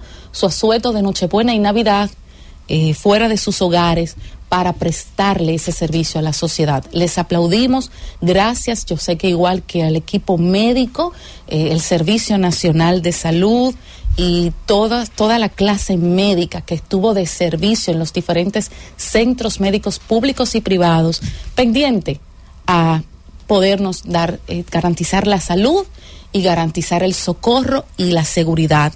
Por eso hago hoy también, y yo sé que Iluminada Muñoz lo comentaba, lo hacía y hacía memoria de esto en su comentario, la Nochebuena no fue tan buena este año. Y quiero recordar que el año pasado los organismos de emergencia reportaron 18 personas fallecidas entre 23 de diciembre a las 2 de la tarde, o sea, estamos hablando de casi 50 horas, hasta el 25 de diciembre a las 6 de la madrugada. Y se reportaron 18 personas fallecidas y 102 accidentes de tránsito, donde 76 personas estuvieron involucrados en motocicletas, la mayoría. 368 intoxicaciones por alcohol. Esto me llamó la atención, porque significa que nuestra conciencia no está muy atinada, que digamos. 368 intoxicaciones por alcohol. Esto pudo ser innecesario. Gastar del presupuesto público o gastarse usted alguna prima de su seguro privado por una intoxicación por alcohol, de las cuales, y aquí hago un mayor énfasis, 18 fueron de menores de edad. Santo Domingo, el Distrito Nacional, La Vega, San Pedro y San Cristóbal fueron el año pasado las provincias con mayores casos de todos estos que están registrados. Pero resulta que en este año, la Nochebuena 2023 y la Navidad 2023, las mismas provincias se repiten. Para las autoridades es una tarea pendiente a reforzar entonces la campaña de concientización en estas provincias, porque este año 19 personas fallecieron y donde me detengo son en las 338 intoxicaciones por alcohol, menos que el año pasado, alrededor de 10, un aproximado, menos, pero igual. Y tenemos aquí niños entre 5 a 17 años, o sea, 9 menores también involucrados, mucho menos que el año pasado, de verdad que la mitad menos que el año pasado, pero igual. ¿Por qué un menor o una menor de edad tiene que estar involucrada en una intoxicación por alcohol? Pero ¿por qué 300 y pico de personas tienen que intoxicarse por alcohol en estas fechas? Dicen las autoridades que en los últimos 10 años la tendencia es a aumentar los casos, accidentes de tránsito, fallecidos e intoxicados por alcohol. 20 casos por año más en los últimos 20 años. Es una tarea pendiente para las autoridades. Y si comparamos estas cifras con lo mismo ocurrido el año pasado en España, nos dice Agencia Press que del 24 de diciembre al 8 de enero de 2022, una semana, quizás 10 días, en una población donde 20 millones de personas se desplazaron, 20 millones de desplazamiento en las carreteras de España, y tuvieron solamente 51 personas fallecidas y 42 accidentes de tránsito. Significa entonces que nuestros reportes de fallecimientos, de accidentes e intoxicados son descomunales y vergonzosos para nuestro país, y es una tarea pendiente para las autoridades. También igual unirme a esa felicitación en otro orden que hoy se hace. Es una fecha célebre, 10 millones de turistas que han llegado al país en este 2023, el turismo que es el 20% del Producto Interno Bruto. Y bueno, mencionar a Ariana Guilac, una californiana que ha sido la persona simbólica que ha utilizado el Ministerio de Turismo y que vino con su pareja a Punta Cana a pasarse unas vacaciones y eligió nuestro país. He buscado sus redes sociales para repostear, ¿verdad?, esa llegada, a ver si ha posteado algo. No he encontrado nada, pero qué bueno. La verdad que según el diccionario de la Fundación del Español Urgente, la Guzmán Ariza, la palabra de 2023 para República Dominicana fue turismo, por lo importante que ha sido ciertamente esta actividad para nuestro país. Y ahora sí, entrando en materia, ¿quién tiene perfil sospechoso? Este es el tema a abordar principal antes ya de concluir nuestro comentario. ¿Quién tiene un perfil sospechoso en República Dominicana? La Constitución, en el artículo 46, artículos 40 y 46, dice que todo ciudadano tiene derecho a transitar libremente siempre y cuando estén en condición, esa persona esté en condición de regularidad con la ley. Dice también que tiene derecho todo ciudadano o ciudadana a que se le respete su integridad física, moral y psicológica. Recordemos que en 2003 la resolución de la Procuraduría 14783 prohibía a los policías arrestar o detener sin una orden judicial.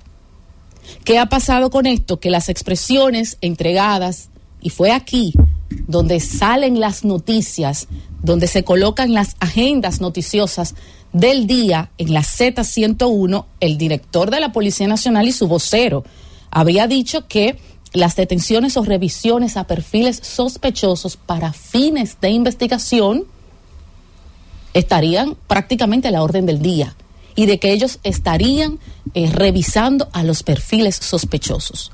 Esto ha desatado un avispero de comentarios, sobre todo de expertos constitucionalistas que dicen que hacer requisiciones, redadas y revisiones sin orden judicial atenta contra la dignidad y contra el derecho de los dominicanos. En Estados Unidos, por ejemplo, cuando investigué un poco al respecto, dice la ley que ningún policía puede simplemente detener a alguien sin ninguna razón y luego entonces buscar una razón para detenerlo.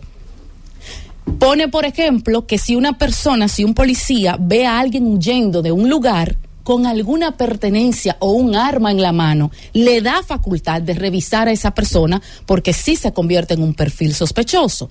Pero quizás si esa persona está caminando normal, no tiene signos de que ha incurrido en alguna ilegalidad, la policía de Estados Unidos no tiene por qué detener a esa persona si no ha infringido en ninguna ley social o de tránsito. Entonces, este tema es un tema de debate y de interés más profundo que nos permitiría a nosotros, ciertamente, abordarlo más profundamente, sentarnos en una mesa, abrir una mesa de debate para saber si se necesita algún decreto o resolución, que es lo que se llama Search Warrant en Estados Unidos, que faculte a la policía de revisar a un ciudadano por intuición y por sospecha. Pero mientras tanto, la Policía Nacional no puede abordar a ciudadanos al azar o simplemente porque tienen una corazonada negativa a ciertos perfiles que se llaman sospechosos. Francis. El gobierno de la tarde. El gobierno de la tarde.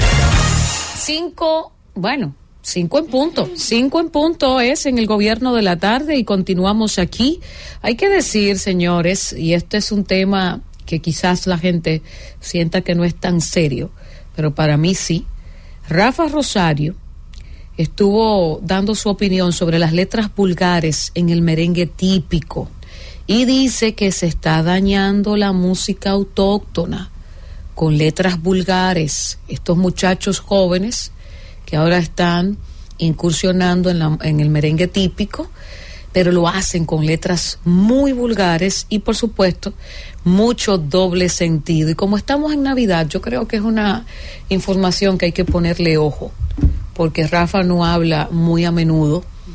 Es una persona que siempre está como trabajando y no anda opinando de todo.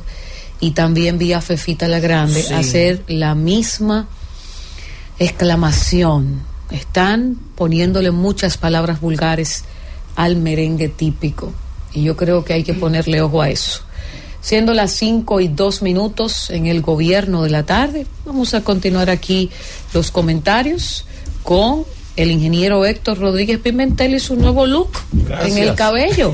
Gracias, iluminado. Muy buenas tardes, colegas en la mesa. Buenas tardes al pueblo dominicano. Señores, yo quiero resaltar de inicio el pesar, ¿verdad?, que sentimos por la muerte de un gran embajador de la República Dominicana, el señor Hans Dannenberg Castellanos. Dannenberg Castellanos ha sido embajador dominicano en Asia, en Europa y en América Latina, en diferentes países de América Latina. La última posición que ocupó fue embajador en Canadá. Ahí murió de un infarto y está siendo traído al país para ser velado por sus familiares. De manera que aprovechamos para dar nuestro más sentido pésamo a Giselle, su esposa, a sus hijos, Juan Manuel y Marcus, quienes le sobreviven, y, ¿verdad?, manifestar también el pesar de todo el pueblo dominicano por la caída, por la muerte de este gran servidor público que es el señor Hans Dannesper Castellanos. En segundo término, nosotros queríamos referirnos a una situación que está pendiente en la República Dominicana y que mantiene el sector arrocero, productor de arroz, en una incertidumbre. Y es que el DRCATA, que es el acuerdo que la República Dominicana tiene junto con los países centroamericanos, con los Estados Unidos, en el 2025, específicamente en enero, falta aproximadamente un año, el arroz que produce los Estados Unidos, que como ustedes saben, tiene mayor tecnología y produce con menor costo el arroz que la República Dominicana, el arroz norteamericano podrá entrar a la República Dominicana con 0 arancel. Actualmente el arancel es de un 11% para el 2024. En este 2023 fue alrededor de un 23% el arancel que se cobra en la aduana por el arroz que viene de los Estados Unidos. En el enero del 2025 entrará entonces con 0 arancel. Eso mantiene en ascuas a los productores de arroz nacionales por el hecho de que ellos argumentan de que no podrán competir con ese arroz norteamericano. Sin embargo, en la realidad viene dándose una situación que en cierto modo trae alivio a los productores, y es que la producción de arroz en los últimos años, en los últimos casi 20 años que está en vigencia el DRCATA, ha venido aumentando consistentemente en la República Dominicana, y ya llegamos a alrededor de 14 millones de quintales de arroz, cuando la importación de los Estados Unidos en esos cerca de 20 años ha alcanzado apenas 200,000 quintales. Fíjense ustedes, de 14 millones de quintales que nosotros producimos cada año, el arroz de los Estados Unidos que ha entrado al país, a pesar de la baja de los aranceles consistentemente todos los años, apenas llega promedio a 200,000 quintales. Eso quiere decir que nuestro arroz está compitiendo, ha demostrado que compite en todos esos años con el arroz norteamericano y con cualquier otro arroz del mundo. Y eso quizás, ese aumento consistente de nuestra producción, quizás se debe al factor turismo. El turista, que nosotros hemos venido creciendo, y precisamente en el día de hoy celebramos la llegada del turista número 10 millones, consume arroz como el dominicano, y muchos de ese arroz que producimos en nuestros campos, en vez de exportarse, como algunos reclaman, ¿verdad?, hacia otros países, se exporta a través del turismo, porque se vende en los hoteles. Es una exportación sin flete, una exportación sin barcos, sin aviones, pero que se está dando a través del consumo de nuestros turistas en los hoteles, y eso quizá puede amortiguar un poco esa aprensión que tienen los productores nacionales de que en enero del 2025 podríamos quedarnos sin producción o sin productores, porque el arroz norteamericano podrá entrar a nuestro mercado sin tasa, con una tasa 0 de importación. De manera que fíjense ustedes cómo la realidad ha venido desmintiendo el miedo que tienen nuestros productores. Sin embargo, yo pienso que nosotros tenemos que trazarnos, falta un año todavía. En ese año podríamos trazarnos una meta, y es de seguir eficientizando nuestra producción de arroz. Ya hay productores nacionales que utilizan tecnología de última generación y que pueden producir arroz competitivamente con cualquier otro país del mundo, incluyendo los Estados Unidos. Nosotros tenemos ejemplos aquí que no voy a mencionar, pero que son ejemplos claros que se realizan. Cada año se realizan encuentros para mostrarle a los productores nuestras tecnologías. Nosotros tenemos que seguir mecanizando la producción de arroz y aprovechar que ahora se dispuso, el gobierno dominicano dispuso un fondo en el Banco de Exportación, el Bandex, para la mecanización agrícola. Podríamos concentrar, dada la situación de emergencia que tenemos con el asunto del DRCATA, a partir de enero del 2025 podríamos aprovechar para concentrar esos recursos y todas nuestras energías a lograr eficientizar o aumentar la productividad del arroz, que de acuerdo a lo que se resalta, en estos últimos 20 años apenas hemos avanzado un 7% en ese sentido. Con lo cual nos hemos quedado muy rezagados con relación a toda América Latina, que se habla de un 66% de aumento de la productividad. Es decir, la producción la producción de arroz en la misma, en menor cantidad de área, la productividad, una mayor producción en menor área. Entonces, deberíamos aprovechar este año que nos falta para aumentar esa productividad y ya definitivamente nosotros pues quitarle el miedo a nuestro productor, en el sentido de que esa importación con cero arancel de los Estados Unidos podría hacernos daño. En segundo término, yo quiero referirme brevemente al asunto de los 10 millones de turistas. La República Dominicana con esto ha hecho una hazaña incalculable. Una hazaña realmente que merece una mención especial. Y es que nosotros hemos tenido, señores, en este año, o en estos últimos 4 años, nosotros hemos tenido la pandemia, que nos afectó todo el año 2020 y todo el año 2021, 2 años, prácticamente sin actividad en la República Dominicana. La pandemia, la guerra Rusia-Ucrania, que encareció sensiblemente nuestras materias primas, y las tormentas tropicales. A pesar de todas esas adversidades, nosotros estamos celebrando hoy la llegada del turista número 10 millones. El país que más cerca, el país que nos supera en este aspecto es México.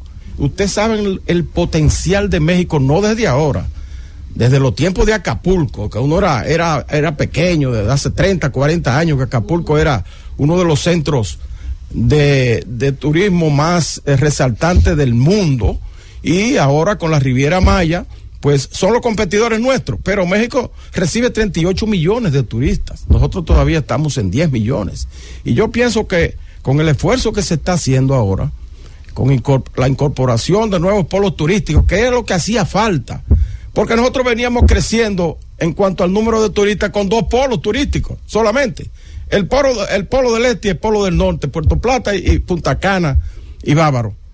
Entonces, si queremos seguir creciendo, teníamos que hacer lo que estamos haciendo ahora, que es incorporar nuevos polos turísticos para satisfacer ese mercado tan exigente de hoy en día. Y el hecho de que se esté abriendo el polo turístico de Pedernales con buena perspectiva, y el polo turístico de Miches, así como los demás polos ecoturísticos del país, como Montecristi, el mismo Barahona, Santiago, que se le ya está dando un cierto ribete para recibir visitantes, y otras provincias, las provincias de montaña, ¿verdad? Constanza, Jarabacoa, Rancho Arriba.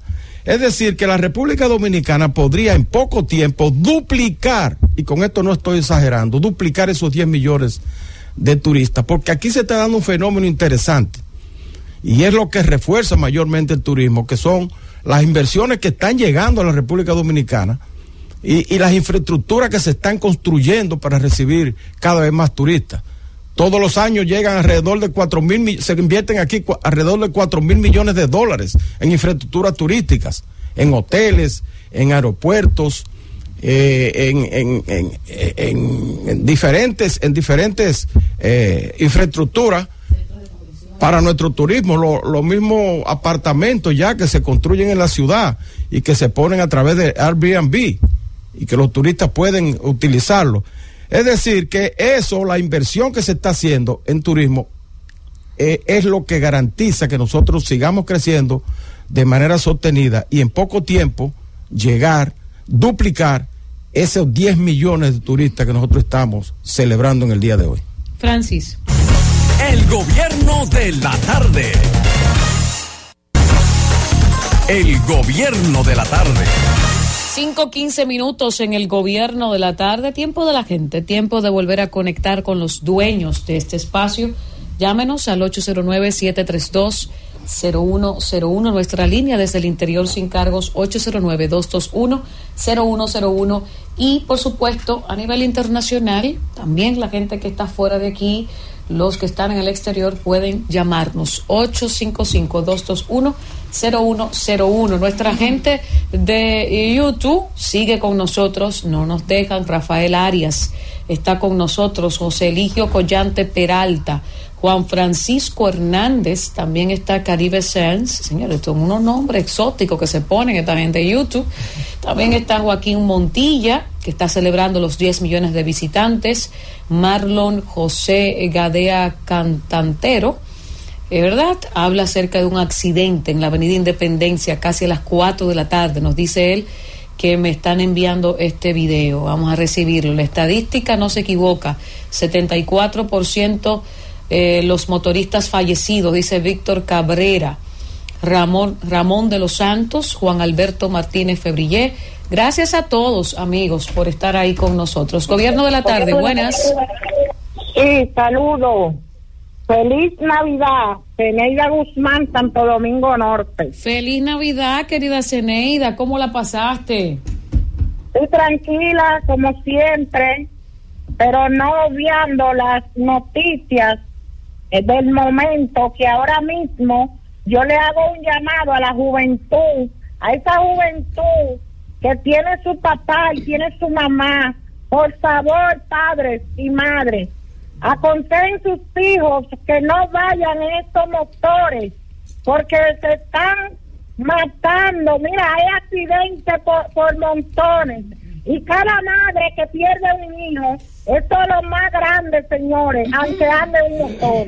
Muchas gracias. Gracias a ti, Zeneida, por siempre estar en sintonía con nosotros y por ese mensaje importantísimo, más que oportuno, de parte de una gran comunitaria como es Zeneida Guzmán. Gobierno de la tarde, buenas.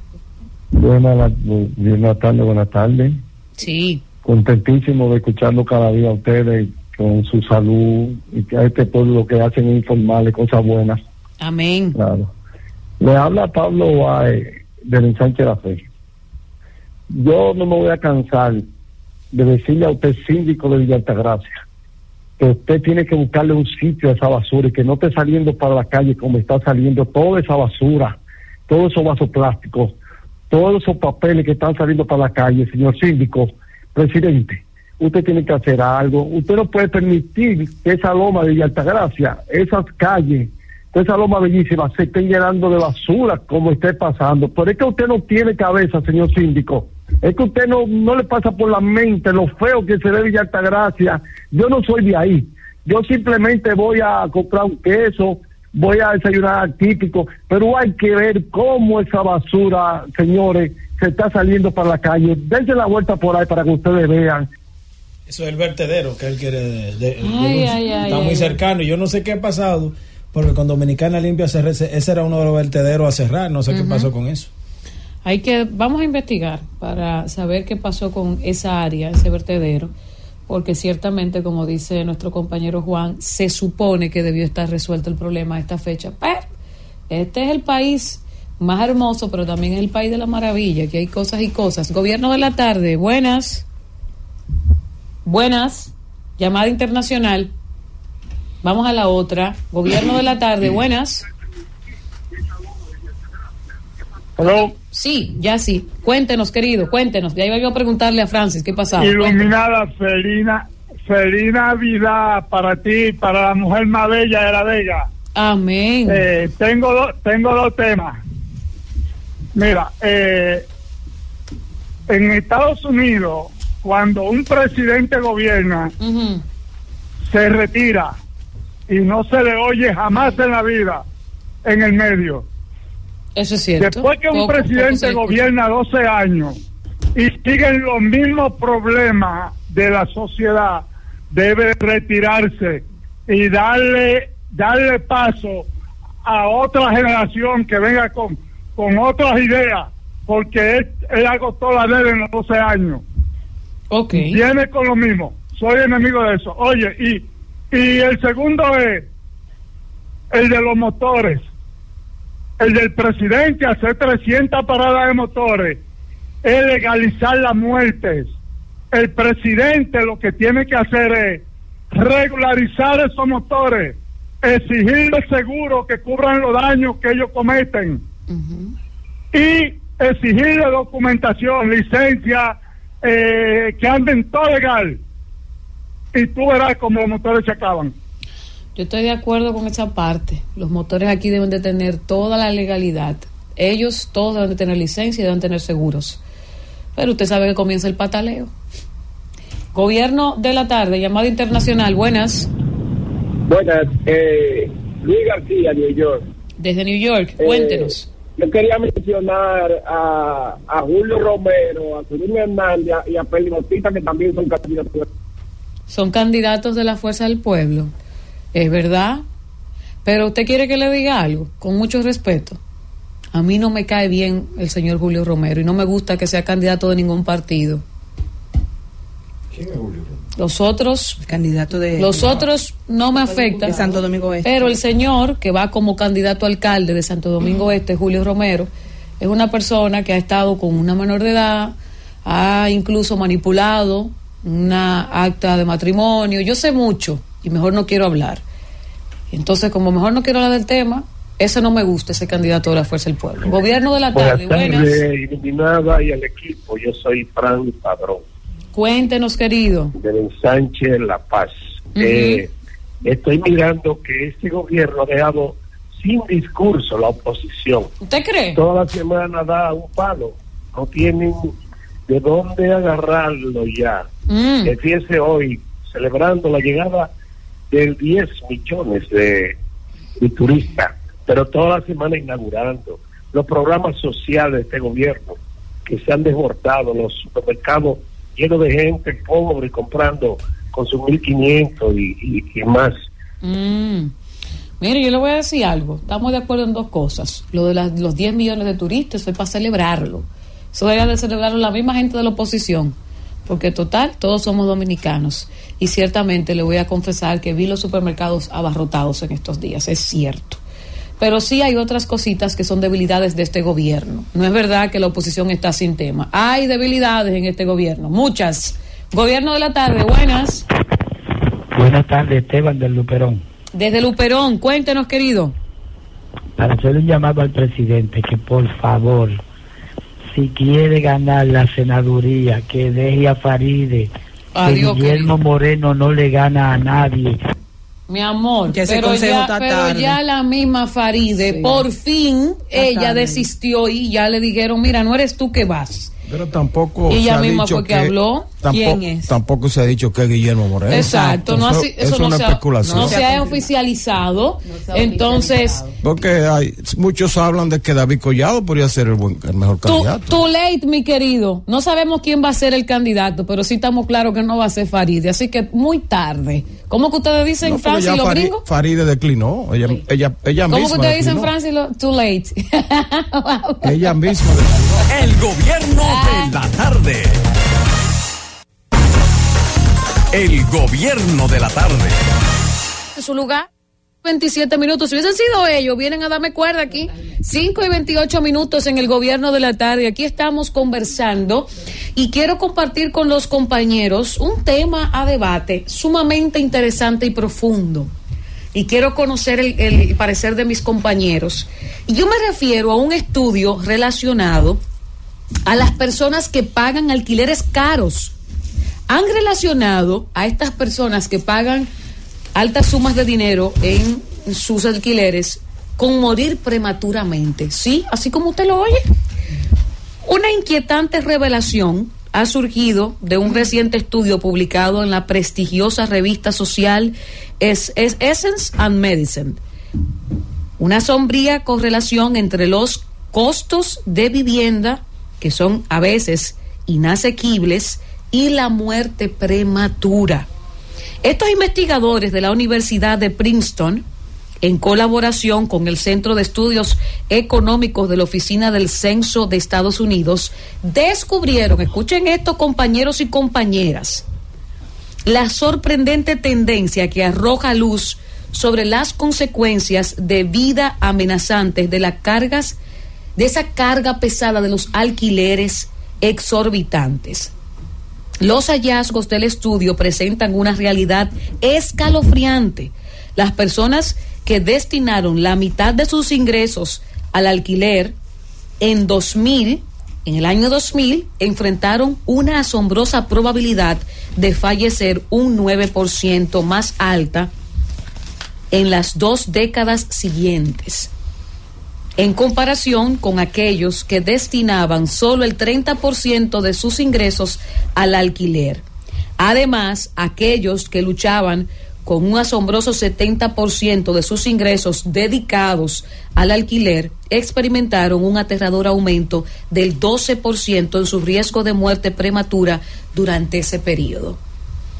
Quiero escucharlo a ustedes porque, increíblemente, a veces nosotros, cuando hablamos del estrés, cuando hablamos de la ansiedad que provoca a los padres de familia en República Dominicana, por ejemplo, clase baja, ni siquiera la clase media, sobre el tener que salir a buscar el dinerito para la comida, el dinerito para esa casita, esa piecita de alquiler, vamos a hablar claros, esas personas que echan días literalmente, que van a hacer un trabajo y le pagan por ese día que están trabajando, las domésticas que quizás pues es el único sustento de la casa.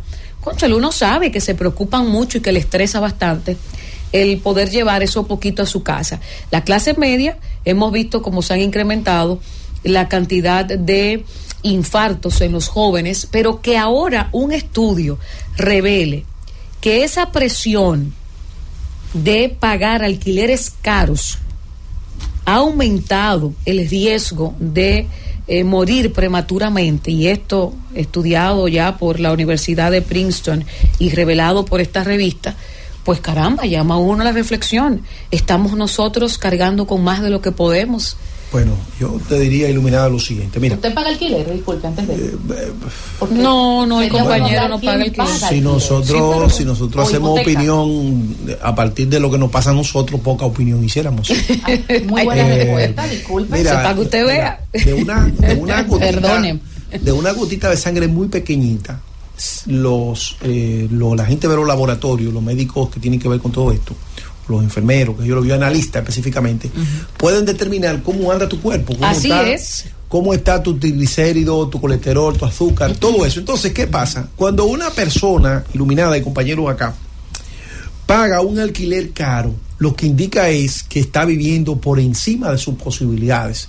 Y al vivir por encima de sus posibilidades, no solamente porque está pagando un alquiler caro, sino es porque tiene un vehículo que no puede pagar, tiene los hijos en un colegio que no puede pagar, usa ropa de marca que no puede comprar. Estamos hablando porque de en definitiva alquiler. No, lo que voy es para allá, por eso puse el ejemplo. Es necesario una casa donde vivir. Sí, lo que pasa es que voy para allá y si tú me la lo ropa permites, eso es secundario. lo que quiero decir es que con una gota de sangre. Vamos a ver cuál es el enfoque. No, lo que quiero decir es que con una gota de sangre, el bioanalista puede determinar cómo anda la salud del cuerpo. Entonces yo lo que quiero es traer esa gota de sangre al contexto que Iluminada ha planteado como tema de debate, de que no solamente es un alquiler caro, sino que la gente quiera arroparse más allá de sus posibilidades. Una cosa es, Isi, yo difiero, que haya una ley general para alquileres, pero recuérdate que con el tema de los alquileres pasa lo mismo que con los colegios privados. Exacto. Al final del día nadie va a construir una casa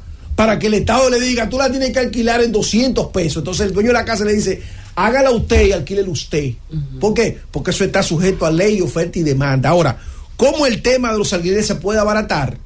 Cuando en el país se siga profundizando el tema de la construcción de vivienda y que esa clase media baja le salga mucho más barato una casa a 30 años pero propia que vivir en una casa alquilada. Entonces son dos temas totalmente diferentes. Ahora, si lo vamos a enfocar desde el punto de vista de la psicología de la gente, querer vivir por encima de sus posibilidades, es un escenario. Si lo vamos a enfocar sobre la política de Estado, de crear una ley, un marco jurídico para que haya un alquiler fijo, y ese otro debate. Yo me voy sobre la base del debate de la psicología, la gente que se mete en más lío de lo que puede pagar. Yo estoy de acuerdo con Fausto, y antes de que Isis hable, porque dice que no está de acuerdo con el planteamiento. Yo le di dos variantes. Yo sí creo que partiendo desde la parte psicológica, ¿verdad? O psicosocial, el hecho de que muchos dominicanos pues se quieren arropar más allá de donde la sábana les da. Eso es cierto. Entonces, ¿qué pasa? Partiendo de ese estudio que tú leíste, que compartiste con los oyentes, Iluminada, cuando tú quieres suplir unas expectativas con las que no pueden, en las que no puedes llegar, que no gana suficiente para llegar ahí, pagar el alquiler que tiene, como dice Fausto, el carro que tiene, la ropa que tiene que vivir estresado, evidentemente. Y eso le genera, pues, algunas muertes prematuras. Pero claro, y por otro lado está también el tema del déficit habitacional que tenemos. Entonces, eso también trae sus situaciones y sus consecuencias. Ciertamente, los alquileres han subido muchísimo, como muchas otras cosas han subido en nuestro país. Estados Unidos, Europa han subido muchísimo. Muchísimo. Usted antes salía y se iba a quedar a hospedar algunos días en, qué sé yo, pues precisamente un apartamento de Airbnb en España o en Italia, y quizás usted podía costearse una semana. Ahora quizás por esa semana solo le quedan 3 días o 2 días. Pero las personas que viven en Europa, como le dicen ellos, los pisos, ¿verdad? Son muy caros. Y dicho sea de paso, chiquititos. Sumamente pequeños. Por ejemplo, en España, que es de donde puedo hablar desde mi experiencia, antes tú conseguías un piso entre 700 euros. Totalmente. Y era decentito. Hermana, vaya ahora para que usted vea que si no pagan 1.300, 1.400 euros, tú no encuentras un piso digno. Entonces, cierto, como dicen ellos, nosotros llamamos apartamento. En Estados Unidos pasa igual. Yo no he tenido la experiencia de vivir en Estados Unidos, $700, pero sí tengo mucha gente allá que han aumentado los alquileres de los apartamentos. Y República Dominicana, no tengo que decirles a ustedes, compañeros, porque todos vivimos la experiencia de aquí. Yo vivo en un apartamento rentado aquí en Santo Domingo. Y no quiero compartir mi experiencia, yo pago mucho dinero, pero quizás la zona, tiene un privilegio, pero la verdad es que han aumentado mucho. Hay un común denominador en todo eso, y es que el tema de la inflación ha hecho elevar el costo de la mayoría de las cosas. Eso no es solamente acá. Muchos dirán, bueno, quizás usted está siendo intermedio. No, usted va a Estados Unidos, va a Europa, va a Centroamérica y Suramérica, y encontrará que el nivel de vida de la gente, la calidad de vida de la gente ha bajado. No en República Dominicana, en gran parte del mundo ha bajado la calidad de vida de la gente. ¿Por qué? Porque la inflación ha elevado los costos y la gente en su mayoría sigue ganando lo mismo. En República Dominicana no es solamente de que tenemos una sociedad que en algunos momentos es un poco parejera, pero también es que la cosa ha subido como ha subido en la mayoría de los lugares, producto de la inflación que ha estado afectando a las naciones. Mira, Juan y compañeros, le voy a agregar un elemento más. Si ustedes entienden que en la República Dominicana los alquileres son caros, fíjense que en Argentina hay un impuesto que se paga, nada más y nada menos. ¿Al alquiler? No, al lugar donde tú vivas. Se llaman expensas. Pero claro, el que vive alquilado en Piantini no es lo mismo que vive alquilado en Gualey. No. ¿Por qué? Porque allí te llega el agua no se te va. La seguridad, la seguridad policial es diferente. Claro. La basura se recoge permanentemente. Los servicios están ahí permanentes. Entonces, en este país ese impuesto no se cobra, que sería una sectorización por sectores. Usted vive en Naco, aquí hay un impuesto. Zonas privilegiadas. Que tienen iluminación todos los permanente, servicios públicos los servicios están permanentes. ahí. Por suerte, porque si ese impuesto se cobrara, vivir en esos lugares fuera. Pero déjame decirte algo. No se pudiera. Hay un impuesto no declarado ahí, porque es la plusvalía. Por ejemplo, no es lo mismo la tierra en Piantini, lo que cuesta un metro de tierra, que lo que cuesta en Gualey. Ciertamente. O lo que cuesta en otro lugar. Ahora, en la capital. Sí, pero aquí tú tienes que pagar en la capital. En la capital ha habido un aumento. En el Distrito Nacional, me refiero. Exacto. En el Distrito Nacional ha habido un aumento inusitado en las viviendas. Sí. Por el hecho de que al dividirse de la provincia, ¿verdad? Entonces el marco de la capital ha quedado muy estrecho y la tierra ha subido demasiado. Por ejemplo, para vivir en el Distrito Nacional hay que ganar dinero. Si no, tú tienes que irse a la provincia, que la tierra es más barata, o el alquiler es más barato, o irte a San Cristóbal, o irte a Jaina, pero en el Distrito Nacional ya no hay espacio. Yo conozco calles, por ejemplo, ahí en Piantini, que ya no hay un huequito por ningún lado, pero están todos construidos. Que mire una cosa, hoy a propósito, yo leía en el Diario Libre algo que salió sobre ponerle impuesto a regular el Airbnb. Sí. Porque fíjese una cosa, y ahí vamos, y ahí entra el impuesto que es la expensa que le llaman las expensas, le llaman en Argentina. Fíjese una cosa, ¿qué busca una gente en un Airbnb? Comodidad, cercanía y facilidad. Quizás un apartamento Airbnb usted lo puede conseguir en Almas Rosa y en Santo Domingo Este en igual condiciones que Piantini. En igual condiciones, digo. Claro, la construcción. Pero construcción y espacio. Lo que pasa es. Recuerda que pero déjeme terminar. No, para que recuerde que Airbnb es temporal, es como un hotel, no es para vivir. Pero ingeniero, como quiera, eso tiene su costo a razón del lugar. Pero eso no lo cobra el Estado. Se llaman externalidades positivas. Pero eso tú estás cerca de todo. Tú estás cerca de todo, pero eso no te lo cobra. Eso tiene un precio. Mira un ejemplo. Un Airbnb en Piantini no es igual que un Airbnb en el Sancho Sama o cerca de Carrefour, por poner un lugar. Pero no solo por es lo que le digo. Sin embargo, aquí no existe un impuesto a la expensa, porque ¿qué es el Airbnb? Un tema de un alquiler. Pero por de paso. El Airbnb no paga impuestos. Pero es lo que le digo, ingeniero, no lo paga, pero lo que yo le estoy diciendo, no lo paga porque aquí no se le ha colocado. Sin embargo, por el lugar, a la gente se lo traducen en cobro. En Estados Unidos han comenzado a ponerle ya impuestos, igual que los hoteles, porque hay una desventaja con relación a los hoteles. Claro. Los hoteles tienen que pagar impuestos sobre la renta. Servicios, sin hablar de la inseguridad de los Airbnb. Hemos hablado aquí en múltiples ocasiones, y recuerden la joven venezolana muerta la semana pasada en un Airbnb. Bueno, señores, usted entra, sale. Miren un asunto. Y entran invitados. Por ejemplo, yo conozco mucha gente en TikTok, ingeniero, que se dedican al turismo.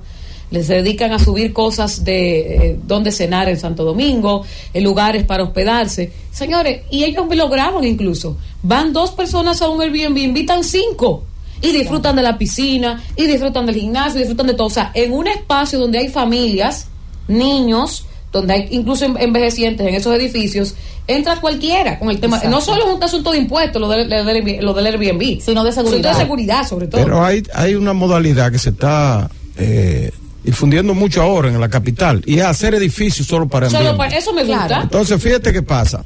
Al lado de mi edificio hicieron 2 torres, o sea, 2 edificios solo más para Airbnb, de 5 pisos cada una, con terraza arriba. ¿Tú sabes qué está pasando con eso? Eso está incrementando considerablemente la construcción, sobre todo apartamentos de lujo en la capital. Más, dicen ellos. Por el hecho de que, mira, tú comienzas a construir un edificio. Vamos a suponer que tú tienes un dinero ocioso, ¿verdad? Que te sobra, un dinero que te sobra. Y tú dices, ¿a qué inversión lo dedico? Bueno, lo voy a dedicar a hacer un edificio en Piantini, en el Naco o en Bellavista. O con qué lado tú lo dedicas y haces un edificio. Mientras tú haces ese edificio, impuestos internos no te cobra un chele de impuestos de nada. Tú nada más pagas el INTEVI de los materiales que tú compras, pero no pagas el edificio. Ahora, ¿cuándo tú comienzas a pagar impuestos de esos apartamentos? Cuando si tú lo vendes, si lo vendes. Si tú lo dedicas a alquilarlo, no pagas un chele de impuestos. Entonces, si tú invertiste en 1.000 millones de pesos en ese edificio, tú lo tienes ahí y él está ganando plusvalía, si está en buen lugar. Ganando plusvalía y no paga impuestos de nada. Mientras tú estás cobrando por Airbnb alquileres de la gente. O sea que es una forma que ha incrementado mucho la inversión en apartamentos aquí. Ahora, la gente que tiene dinero ocioso. Claro. Vivir en el distrito se ha puesto muy estresante. Sumamente caro. Como se hace el tema de debate. Porque en República Dominicana no se gana para pagar $600, $700, $1,000 y $2,000 de renta, que es lo que normalmente se paga para usted vivir como la gente. Eso es lo que va depurándolo. Tú, oye, la clase alta se va quedando en el distrito y la clase menos pudiente se va yendo a la periferia. Se expande. Lo que está pasando en Nueva York, está pasando. Alto Manhattan se quedó sin dominicanos. Claro. Ya la clase media, porque se tienen que ir a vivir a las afueras o al Bronx, pero ¿qué pasa? En Estados Unidos, pero señores, ustedes están hablando del Alto Manhattan y la gente gana mejor. Washington High ya no está para los dominicanos. Sí, Washington High ya no está para los dominicanos de lo caro. Eso es lo que está en lo caro de lo caro, por eso mismo es lo caro. Lo que está provocando eso es la concentración de la riqueza en pocas manos cada vez más. La concentración de la riqueza en pocas manos. Cada vez más, el que es rico se hace más rico en esta sociedad. Y el que es pobre se va poniendo más pobre. Este estudio lo que ha presentado es precisamente las muertes prematuras que generan la presión de tener que pagar un alquiler alto. Sí, porque la tensión. Y aquí hay no solamente la muerte. Yo tengo canas ya. No le debería tener de pagar renta. De la presión económica. ¿Dónde tú vives? ¿Dónde tú vives? Por favor. Y no por la independencia. ¿Y sabes dónde yo vivo? Yo vivo en Piantini. Yo tengo más canas que tú. Yo tengo más canas que tú. Vámonos. De verdad. El gobierno de la tarde. El gobierno de la tarde.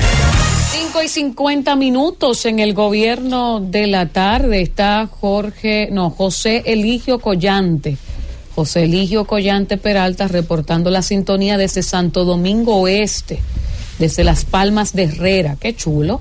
Dice Rafael Arias, Isis. Pero ¿qué pasó? La policía dejó escapar a Kiko la quema. Gervancio Corredera pues nos envía saludos. Kiko está prófugo, pero yo tengo esperanza de que lo hagan. Kiko la quema. Hombre, ahí sí. Kiko la quema. Kiko la quema. Va a tener la misma suerte al parecer que Peluca. Peluca lo matan también. Y que la plumita. La pluma. Cuidado, la policía respeta los derechos humanos. No, porque es que ellos enfrentan. ¿Enfrentamiento? Es que ellos enfrentan. Hasta eso. Ay, Dios mío. ¿Cómo así? Esa gente anda fuertemente armada. Pero si es el enfrentamiento, a ellos están pidiendo que se entregue y no se entregan. ¿Qué tiene que hacer la policía? ¿Salir a buscarlo? El Kiko la quema, anda desarmado. No, él anda con gasolina, pero vive quemando. No, parece que él va a recibir. Kiko la quema, anda con combustible parece quemando. Que él va a recibir a la policía con flores y chocolate, Juan. Pero yo me imagino a Kiko la quema con la mano derecha un galón de gasolina y la mano izquierda un encendedor. El problema no es Kiko. El problema no es Kiko, sino quienes lo están protegiendo. ¿Tuviste el cargamento que decomisó la dirección de drogas? Míralo aquí. Un alijo decomisado que tiene un valor superior a $60 millones. 1.4 toneladas de cocaína procedía de Colombia y tenía como destino Europa. Señores, un gran trabajo que ha hecho el general, el vicealmirante Cabrera Ulloa. Aquí. Pero 1.4 toneladas, eso es más droga que el carajo. $60 millones.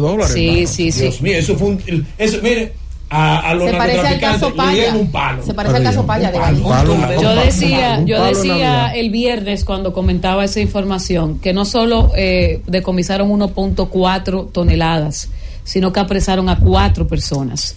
Importante, ¿verdad? Hay un oficial, creo que hay un oficial apresado. Hay 4 personas ahí apresadas. Un oficial vinculado está apresado. Sí, eso es importantísimo, porque no solo es el decomiso de las drogas, sino también pues ir apresando, ir llegando hacia las cabezas. Vamos en estos últimos minutos a conectar con nuestra gente, con los dueños de este espacio. 809-732-0101, 809 221-0101 y 855-221-0101. Ya nuestro compañero Esteban Delgado está en el círculo de espera para compartir con ustedes de 6 a 7 de la noche. Pero antes vamos a coger estas 3 llamaditas. Francis, gobierno de la tarde, buenas. Sí, buenas, señorita. Ahorita cuando el señor Pimentel, mi amigo, estaba hablando de la situación de los ricos más ricos, los pobres más pobres. Esa situación de esa democracia parieron a Chávez y a Maduro. Esa situación parieron a Fidel Castro, el hombre que más daño le ha hecho a la juventud en América, y así sucesivamente. Gracias. Ok. Gracias por estar en sintonía con nosotros. Gobierno de la tarde, buenas. Buenas tardes, Iluminada, ¿cómo están todos? Bien, gracias a Dios. Iluminada, mirando porque nosotros los dominicanos, las autoridades del tránsito, yo no he visto ni siquiera anuncios para orientar a los que conducen en el tránsito.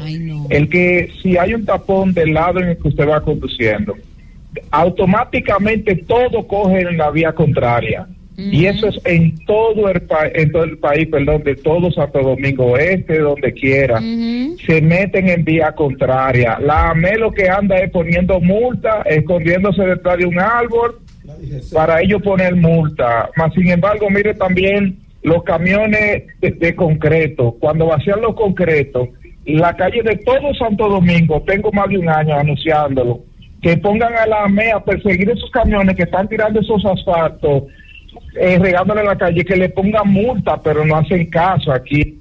Eso sí y es dañan cierto. las avenidas, es verdad es. eso. Hormigón es que tiran ciertamente. Y se apostan, mira, donde están construyendo los edificios, esa gente se apostan ahí y arman un tapón. No solo un tapón, sino que después que se van dejan ahí eso lleno de cemento. Sí. Y las vías se dañan completamente. Ciertamente, el señor tiene toda la razón. No hay ni siquiera una campaña de educación vial. Todo muy fuerte. Gobierno de la tarde, buenas. Buenas tardes. Sí. Buenas tardes, Iluminada, ¿cómo tú estás? Bien, gracias a Dios. ¿Y usted? Muchas felicidades ya en el dron. Amén, amén. Igual para usted y su familia. Sí. Me sentí aludido porque ustedes siempre mantienen unos temas de altura y uno es una escuelita que ustedes tienen ahí. Amén, amén. Tratamos. Sí, les deseo muchas bendiciones y felicidades, especialmente al cuadro que labora contigo. Sí. Bueno, pues muchas gracias, querido, por las bendiciones y por apreciar el trabajo que nosotros humildemente hacemos. Nosotros también aprendemos de ustedes, ¿eh? Gobierno de la tarde, buenas. Buenas tardes. Sí. Yo le hago un aclarando. Hoy en día un pobre no se puede meter en sacar una casa en el banco a 20 años, a menos que usted, el señor allá dice, a 30. Yo fui a sacar una casa de 2.400.000 pesos. 1.000.000 y 1.800.000 a 20 años, 20.000 pesos. Eso no es para loco. Ese es el primer tema. Segundo tema, señor presidente, ¿usted cree que un pensionado ganando 10.000 pesos puede vivir? Usted no lo tiene en el presupuesto del año que viene. Con 10.000 pesos no se paga casa, ni se vive, ni se paga colegio. Vamos a estar más pobres que todos los días más pobres. Ciertamente. Los pensionados deberían aumentarlo igual que los policías, $500 como pensión mínima. Sí, 25.000 pesos. ¿A los pensionados de la policía o a todos? No, a los pensionados, a todos. A todos los pensionados, 25.000 pesos. $500. Aquí hay que buscar esos cuartos, ¿dónde se van a producir? Gobierno de la tarde, buenas. Buscarlo, no chévere. Reforma fiscal el año que viene. ¿Sí? Mire, respecto a lo que estábamos hablando ahorita ustedes de los motoristas y de los accidentes, la conciencia debe estar en uno mismo. Esta mañana, a las 6:30 de la mañana, cuando yo regresaba para el trabajo, en el quinto centenario, ahí al lado de Amén, a 40 metros está el pase del elevado de cruzar los peatonales, y había una persona totalmente destruida porque el vehículo le destruyó hasta la cabeza. Dios sabe. Porque no hay personas que no tienen conciencia de su misma vida. Eso es así. Eso es así, yo lo vivo diciendo. Ciertamente hay una responsabilidad del Estado, pero también hay una responsabilidad mayor de usted cuidar su vida y la de los suyos. Yo vi un accidente aparatoso de un carro de lujo, de eso de alta velocidad. ¿Dónde fue? ¿A la entrada de Santiago? ¿Dónde fue? Creo que fue en el Cibao, sí. Una muchacha, sí, que murió instantáneamente. Sí. Que chocó a la entrada de Santiago. Sí, ¿Qué fue? estamos corriendo mucho. A la entrada de Santiago no recuerdo. Chocó con un poste de luz. Estamos corriendo mucho y estamos corriendo de una manera que no es necesaria y se están perdiendo vidas. Vámonos, Francis, vamos a dejarles con la segunda parte del Gobierno de la tarde con nuestro compañero Esteban Delgado. Hasta mañana, amigos. El Gobierno de la tarde. El Gobierno de la tarde. Son las 6:02, en este Gobierno de la tarde, en esta continuación del Gobierno de la tarde, en este día que es 26 de diciembre, luego de las Navidades y previo a el fin de año que será este 31, algunas noticias e informaciones más, un alto positivismo también por un lado, y por otro lado informaciones relacionadas con problemas de violencia social que nunca falta en las Navidades. Saludos, Tania María. Charla, ¿cómo estás tú? Hola, Esteban Delgado, buenas tardes a todo el país que nos escucha a través de la Z101 desde las 5 de la mañana informando a todo el país. Yo estoy bien, agradecida por estar aquí y ahora, hoy, porque hay muchas personas, muchas familias que quizás no pueden decir lo mismo. Por eso siempre es bueno agradecer. Y hoy, 26 de diciembre, yo me siento muy agradecida de la vida, de todo lo que tengo, y no desperdicio tiempo pensando en lo que no tengo. Así que estoy bien y agradecida, Esteban Delgado. Feliz, encantada de la vida. Estuve en el interior este fin de semana. ¿En Puerto Plata? Me sorprendí un poco porque al final, caramba, vamos a decir que me sorprendió mi burbuja, la burbuja que uno siempre tiene cuando uno está aquí en la capital. Yo siempre digo, la capital no es el polígono central, ¿no? Esa burbuja. Y la sorpresa que vi fue que, bueno, noté mucha inconformidad de personas comunes, así, de personas normal, con relación a nuestro gobierno. Entonces a veces uno le da impresión porque uno dice, no, pero ven acá, porque uno entiende como que la cosa no está tan mal. ¿Tú crees? El presidente de la Confederación Dominicana de Micro, Pequeña y Mediana Empresas de la Construcción, Copimecom, el señor Eliseo Christopher, confirmó lo que en realidad ha estado ocurriendo, que es que se han producido aumentos en los precios del cemento y de la varilla, instrumentos o artículos de construcción. Ustedes recordarán que en el año 2022, 2021, 2022 comenzaron a aumentar los precios de los materiales de construcción. Todo lo cual fue atribuido a que, bueno, productos importados, la inflación externa, la inflación internacional. Y luego bajaron un poquito los materiales de construcción. Cuando bajaron un poquito, que fue un porcentaje muy mínimo, bueno, los promotores mediáticos del gobierno, porque no se le puede decir bocinas, comenzaron a destacar que bueno, que los materiales de construcción estaban bajando. Ahora están subiendo otra vez, aun cuando no hay espirales inflacionarios internacionales. Y yo particularmente, yo compré cemento a 520 pesos la funda, hoy. Y la semana pasada yo compré cemento a 480 pesos la funda. O sea, en una semana subió de 480 a 520. Pero yo no estoy diciendo que me lo dijeron, sino no. Pues yo estoy haciendo una reparación, una remodelación que estoy haciendo, entonces he estado comprando materiales así. Entonces, bueno, hoy particularmente, yo compré cemento a 520 pesos. Entonces, no es que no están aumentando, sí están aumentando. ¿Cuál es el problema con eso? Que mientras escuchamos aquí en los medios de comunicación una cantidad y cuando digo aquí no me refiero a esta emisora, me refiero a todos los medios de comunicación, incluyendo esta emisora, claro está, de defensores gubernamentales que entonces, bueno, te dicen que no es así, que espérate, que si el precio, o te tratan de justificar esos aumentos. Y yo les digo a la gente, o no a la gente, le digo a personas cuando tratan de justificar aumentos, que al final el que recibe el golpe del aumento no cree en justificación.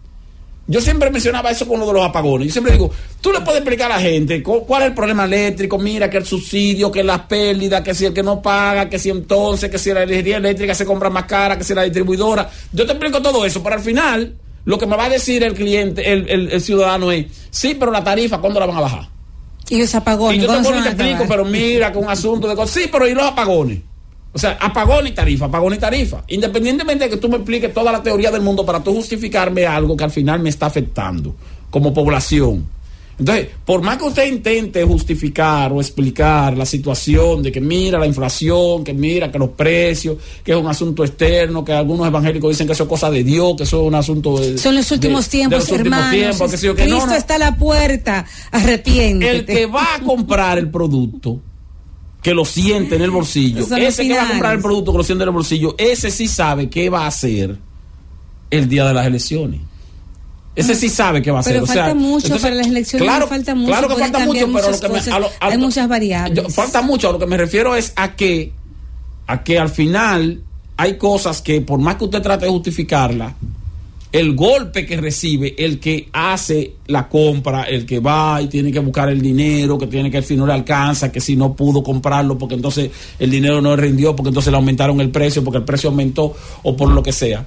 Ese ese se siente incómodo, ese no se siente conforme. Cuando tú comenzaste el comentario dijiste que estabas en provincias, ¿verdad? Del norte, del sur, del este. ¿Y qué comentario te hacían que se denotó ese disgusto? Quizás donde tú estabas, el gobierno no tiene los puntos altos, porque el gobierno no tiene por qué estar liderando encuestas en toda la geografía nacional. El ministro de la presidencia administrativo, ¿no? Es de Puerto Plata, y según se ha informado se han hecho grandiosas inversiones. Sí, no, pero él no ha dicho si era en Puerto Plata. Yo tiré el nombre a ver si, pero él no especificó.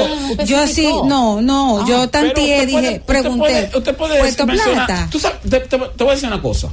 Ahora que tú estás hablando de grandísimas inversiones. Pero no, yo mencióname, ella está refiriéndose al secretario. Mencióname 2 de las provincias donde mayores inversiones está haciendo el gobierno.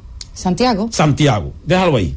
Santiago. El gobierno se ha desbordado invirtiendo en Santiago. Y la provincia sin embargo, el PRM no está bien posicionado en Santiago. Eso no es un asunto de inversión. No lo sé. No. Yo te estoy diciendo. Y el PRM también lo sabe. Que no está bien posicionado en Santiago. Ellos lo saben que no está bien posicionado en Santiago. Entonces, al final, no es un asunto que bueno que sea inversión, que sea no inversión. Es qué está pensando el pueblo. O qué pasa, cómo se siente el pueblo de abajo, el de abajo, con determinadas situaciones. O sea, que tú podrías decir que bueno, que sí, que inversión, pero que el gobierno no al final esté no sabe bien posicionado, porque tiene un candidato santiaguero, y sabemos que el santiagués, porque hay muchos santiagueros que no le gusta que le digan santiaguero, sino santiagués.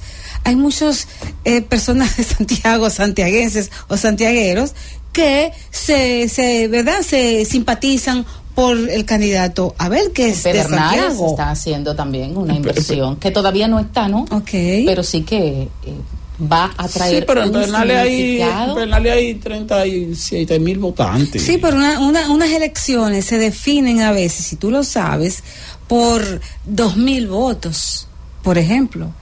Entonces cada voto vale, cada voto cuenta. Por eso se dan tantos picapollos y se pagan tanto viaje, porque el político de acá sabe que es 500 votos y más en provincias hacen la diferencia. Pero el punto es ese, que están subiendo los materiales de construcción. Entonces la gente que está haciendo su reparacioncita y su cosillo que están subiendo los materiales de construcción. Francis. El gobierno de la tarde. El gobierno de la tarde. Son las 6:14 en este gobierno de la tarde. Quiero mencionarles hablarle un poquito, brevemente, sobre el turismo, sector turismo. Nuestro sector turismo, que es ciertamente uno de los principales pilares de nuestra economía. Ahora, para que tengamos una idea de cómo funciona, cómo que se calcula o se cataloga o se califica el turismo. Nosotros tenemos turistas. Los turistas son aquellos que son extranjeros o dominicanos no residentes que vienen a la República Dominicana y pernoctan por lo menos un día. Eso es un turista, alguien que viene y dura un día, 2 días, 2 semanas, 3 semanas, bueno, pero vino de visita, visitó la República Dominicana y pernoctó en República Dominicana, se hospedó, ya sea en una casa de un amigo, de un hotel, en un Airbnb, donde usted quiera, pero se hospedó por lo menos una noche, ese es un turista. Luego entonces hay otra calificación de visitantes, que son los cruceristas. Son personas que están ocupando un crucero, un barco de crucero. El barco de crucero va a tocar Puerto Dominicano, y cuando el barco de crucero toca Puerto Dominicano, entonces usted lo puede calificar como visitante. Ahora, ¿qué pasa con ese barco de crucero que toca Puerto Dominicano? Que dentro de ese barco los ocupantes y los tripulantes, vamos a decir los pasajeros y los tripulantes, puede que bajen o no bajen del barco. Si el tripulante y el pasajero no bajó del barco, esa es una visita nula. Cuando digo una visita nula, bueno, tú lo calculas como un visitante, pero no visitó ni siquiera el puerto, porque no bajó del barco, no tomó un tour, no decidió no bajar, lo que usted quiera. Entonces, el visitante no es turista, el visitante es aquel que puede que venga en un crucero y entonces el crucero se paró en Puerto Dominicano. Si bajó del crucero, es un visitante orgánico, vamos a decir un visitante real, porque bajó y consumió. Si no bajó, es un visitante de, vamos a decir, de registro contable.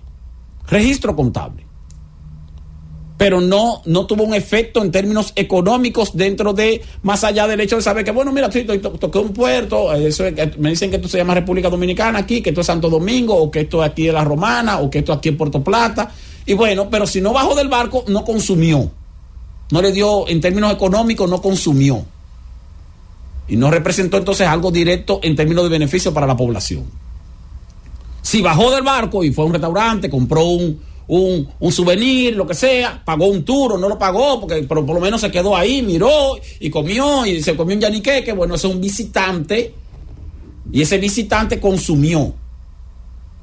No se quedó allá en el barco, porque si se quedó en el barco, repito, es una especie de visitante contable, pero no un visitante orgánico, no es un visitante real. Hoy día nosotros tenemos en la llegada de turistas que posiblemente lleguemos en turistas este año, posiblemente lleguemos a 7.850.000, más o menos. 7.850.000, oigan que se lo estoy diciendo hoy. Puede ser un chin más, no creo que sea menos. 7.850.000 es lo que más o menos van a venir de turistas este año. Entonces hay 2.150.000 que son cruceristas, que son aquellos que vienen en cruceros, que entonces en términos contables, de acuerdo con las estadísticas, lo que se hace es que estadísticamente se pregunta, ¿llegó un barco? Sí. ¿Cuántas personas hay en ese barco? 2.000 personas. ¿Cuántos tripulantes hay? 50. Entonces ahí hay 2.050. Anótalo, 2.050 visitantes. Y lo anotan como 2.050 visitantes. Pero no se sabe cuánto bajaron del barco. Porque el Ministerio de Turismo no publica, al menos que se sepa, la data de cuántos cruceristas bajan del barco cuando tocan Puerto Dominicano. ¿Cuántos bajaron? Llegaron 2.150.000 turistas en cruceros o cruceristas. Sí, 2.150.000 cruceristas en este año. Muy bien, excelente. Ahora, de esos 2.150.000, ¿cuántos? ¿Qué porcentaje bajó del barco? Turismo tiene que decir eso, informarlo. Como quiera que sea, es un extraordinario logro el hecho de haber superado ya la caída que tuvimos en los años 2020, 2021 por la pandemia y hasta 2022. Ya volvimos al nivel de crecimiento que teníamos o que veníamos registrando en los últimos 10 años antes de la pandemia. 2009 a 2019 más o menos. Entonces, hoy celebramos la llegada simbólica del visitante número 10 millones. El visitante número 10 millones. Entre los cuales hay un 20% más o menos, 21, 22% que son cruceristas y el otro 78% son turistas. Esos son turistas. Esos 7.850.000 que van a llegar cuando completemos el mes de diciembre. Esos son turistas. Los demás son cruceristas. Cuando lo juntas todo, tú puedes decir entonces, bueno, el visitante número 10 millones. Entre turistas y visitantes. La meta que tiene la República Dominicana de alcanzar 10 millones de turistas, y las autoridades de turismo saben de qué estoy hablando, no es la meta de 10 millones de visitantes, es la meta de 10 millones de turistas. Hoy día es positivo que celebremos la llegada de 10 millones de visitantes, es positivo. Y tenemos que sentirnos bien porque ese no es un logro del gobierno, ni de un partido, ni de un político, sino el logro de la República Dominicana. Pero no son 10 millones de turistas. Son 7.8 millones de turistas y 2.2 millones de cruceristas, de los cuales posiblemente menos del 10%, oiga que se lo estoy diciendo hoy, menos del 10% de esos cruceristas bajó del barco. ¿Y entonces por qué se habla de 10 millones, Esteban? Bueno, por lo que estamos mencionando. Estoy confundida ahora. No te puedes confundir porque si no, entonces lo que yo estoy explicando. 7.8 millones de turistas. Si no, entonces lo que yo estoy explicando, entonces no te puede llamar confusión, lo que está llamando es aclaración. ¿Por qué las autoridades entonces? Bueno, son visitantes, son 10 millones de visitantes. Las autoridades de turismo saben de qué yo estoy hablando. Y lo saben, y lo sabe el pueblo ahora que lo está entendiendo. Esa es la realidad. Ahora, para alcanzar la meta de 10 millones de turistas, al ritmo que vamos, necesitamos por lo menos 3 años más. 3 años, 4 años. ¿Por qué? Por un asunto estadístico. Estadísticamente, señores, desde el 2009 hasta el 2019, el crecimiento promedio de llegada de turistas a la República Dominicana es de 4.9% anual. Crecimiento promedio anual, 4.9%. Si no hubiera habido la interrupción de 2020 y de 2021 por la pandemia, y hubiera seguido ese mismo ritmo de 4.9% anual de crecimiento, que es el mismo ritmo que veníamos registrando de 2009 al 2019, si no hubiera habido el choque de la pandemia, a ritmo de 4.9, para el 2023 habrían llegado 7.850.000 turistas. Y resulta que con ese choque, esa caída de 2020, que no la vamos a recuperar, y la de 2021, que no la vamos a recuperar, el logro de esta gestión, el gran logro de esta gestión, es que en el 2023 vamos a recibir 7.850.000 turistas, posiblemente un poquito más. Es decir, que en el 2023 vamos a recibir la misma cantidad de turistas que hubiéramos recibido en el 2023 si no hubiera habido pandemia. Eso indica que la República Dominicana recuperó en términos turísticos el ritmo de crecimiento que venía registrando una década antes de la pandemia. Ese es el gran logro de la República Dominicana. Ese es el gran logro de las autoridades actuales, que ya superamos el efecto de la pandemia y volvimos al redil de crecimiento que veníamos registrando antes de la pandemia. Esa interrupción de la pandemia, que no la vamos a recuperar nunca, ya se superó. Cuando decimos que se superó es porque en el 2023 estamos recibiendo la misma cantidad de turistas que hubiéramos recibido si no hubiéramos tenido pandemia. Quiere decir que el 2023 es el verdadero año de la recuperación del turismo. Pero el 2022 fue de 8.5 millones de visitantes, dice aquí, un 37% más que 2021, según las autoridades del Ministerio de Turismo. Estoy hablando de llegada de turistas, no estoy hablando de llegada de visitantes, estoy hablando de turistas. Entonces, la llegada de turistas a la República Dominicana en el año 2023 se recuperó.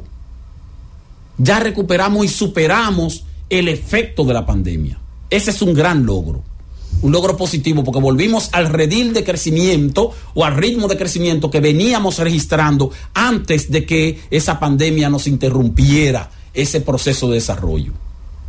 Y aparte de eso, hemos avanzado en cuanto a la captación de visitantes de crucero. Eso es importantísimo también, porque, qué sé yo, hace 5 o 6 años tal vez llegaban aquí, qué sé yo, 500,000 visitantes de cruceristas, y ahora están llegando más de 2 millones. Y eso es muchísimo. Pero tenemos que tratar ahora que de esos 2.200.000 que llegan en cruceros, tenemos que tratar de que bajen del barco. Que bajen del barco para que consuman. Eso es lo que falta ahora por lograr. Pero hoy día celebramos 10 millones de visitantes, de los cuales el 78% son turistas y el 22% son cruceristas. Francis. El gobierno de la tarde. El gobierno de la tarde. Son las 6:27 en este gobierno de la tarde. Antes de tomar llamadas, vamos a escuchar el comentario de Tania María Charla. Gracias, Esteban. Y bueno, más que un comentario, quiero que sea una reflexión de autocrítica a nosotros como sociedad. Y a mí siempre me gusta insistir en este punto, ¿verdad? Muchas veces hablamos de un tema social, criticamos lo que está pasando, pero no somos capaces de vernos a nosotros mismos como ente que tiene que ver con lo que está pasando en la sociedad. Cada año, el gobierno, el Estado, dispone de un presupuesto de millones de pesos para el famoso ahora se me fue la palabra, Dios mío. Los operativos, gracias. Los operativos del COE, ¿verdad? De Centro de Operaciones de Emergencia. Años van y años viene, y operativos van y operativos viene, y dinero se invierte en eso. Señores, con las estadísticas son las mismas, no varía nada, al contrario, aumenta. El año pasado, en este periodo del 23 al 25, desde que comienza el operativo, el año pasado hubo 102 accidentes y 18 fallecidos. Este año, más muertos hubo, hasta ahora 19 fallecidos, ¿verdad? Entonces, díganme ustedes, ¿qué está pasando con nosotros? ¿Somos más de lo mismo? Es más, el gobierno ni debería invertir ya, el COE tampoco, que toda esa gente que pone en las avenidas, en la autopista, que no vaya nadie, porque total, se sigue matando a la gente como si nada. Óigame, al COE no le puede doler más la muerte de la gente que la misma gente. Señores, ¿qué no aprendemos? Este año, 19 personas fallecidas, 338 intoxicadas por alcohol, 98 por alimentos. De los 338 intoxicados por alcohol, 14 menores, siguen los menores, señores, entre 5 y 17 años. Entonces tú te dices, ¿para qué? Si nos seguimos repitiendo. Yo estoy solo comparando las navidades del 22 y del 2023. Más adelante haremos el ejercicio desde el 19 hasta el 23, ya cuando cierre el año, a ver qué dicen los números. Yo tengo la total, plena y absoluta seguridad que estamos en los mismos números, quizás más altos. De las 19 personas fallecidas, 9 murieron dentro del dispositivo de seguridad vial y 10 fuera del mismo, con 3 involucrados 3 vehículos livianos, dice el COE en su informe, 2 por atropellamiento y 14 en accidente de motocicleta, señores. El 14 de 19 muertes, 14 equivale a un 74% de las muertes la aportaron los motoristas. La cifra de fallecidos en el 2023, unas 368 personas fueron intoxicadas y 18 menores, 14, 15, 16, 17, 18. Este año 4 menos, pero los accidentes siguen en lo mismo número y los intoxicados, 1.30 menos. Entonces, tenemos que tomar conciencia, señores, como ente, miembros de un colectivo. No importa cuánto invierta el gobierno que esté para los operativos del COE, si nosotros, motu propio, por decisión propia, no cambiamos, seguiremos teniendo los muertos de Navidad. Este año, Juan Manuel Méndez, el director de COE, expresó, óigame lo que expresó el general, a pesar de tener que repetir anualmente el llamado a los conductores de motocicletas para que hagan uso del casco protector, la situación sigue siendo la misma. Entonces, a los motoristas no sé qué va a hacer o qué van a hacer las autoridades de transporte con los motoristas, no sé, porque si no estando en Navidad se meten en vía contraria, responden mensajes de WhatsApp, porque yo los he visto sin cascos puestos mucho. Entonces, señores, esto cansa de verdad y nos tiene que plantear a nosotros ¿quiénes somos como sociedad? ¿Qué nos está pasando? Nos estamos repitiendo esto más de lo mismo, más de lo mismo, más de lo mismo. A cualquiera como podría parecer que le está pasando al general, podría parecer, no estoy afirmando, pero a cualquiera se les cansa las alas del corazón, porque es que todos los años repitiendo lo mismo y todos los años menores intoxicados por alcohol, la misma cantidad de fallecidos en accidentes de tráfico, los mismos motoristas. Bueno, ¿qué hacer? La verdad que no sé, criticarnos a ver si pasa algo. Y uno lo dice adivinando. De los accidentes de motores que hubo, murieron ¿cuántos? Murieron 2/3 de los muertos son motoristas, bien, motociclistas, sí. Y tú lo puedes decir sin preguntar. Todos andaban sin casco. Una cosa. Porque posiblemente no se hubieran muerto si tuvieran el casco puesto. Pero esa es la realidad y así que vivimos. Sí, y las estadísticas hablan, como tú dices. Si nosotros tomamos los números de los 5 últimos años, vamos a ver que los muertos siguen siendo una alta cantidad, porque, óyame, somos 19, pero en el primer trayecto todavía falta, señores, la locura del año nuevo y las balas perdidas. Pero muchos reportajes que me tocó escribir a mí de balas perdidas. Lo del casco yo no me lo encuentro tan difícil. Yo no sé si es que en algún momento es que las autoridades de salud, junto con las autoridades del Ministerio de Hacienda, las autoridades del Ministerio de Economía, deben sentarse con el presidente no con este presidente, porque es el que tenemos y posiblemente sea el que tengamos hasta el 2028, sino para hablar sobre las implicaciones que tiene esto. Y luego para plantearle lo fácil, porque no es difícil, que sería hacer que todo el que se suba a un motor ande con casco. Eso no es difícil. Es un asunto simplemente de que no se haga excepción con eso, de que se informe y se anuncie. Incluso hasta el gobierno puede hacer un programa popular con eso, porque puede repartir casco. Pero en otros países, la persona que va detrás también debe llevar casco. Pero incluso en los países, uno lo ve eso, no voy a decir que países desarrollados, porque yo he estado en China y en Taiwán, en los dos países, que no son ninguno de los dos desarrollados, a pesar de que China es una potencia económica. Y los motoristas...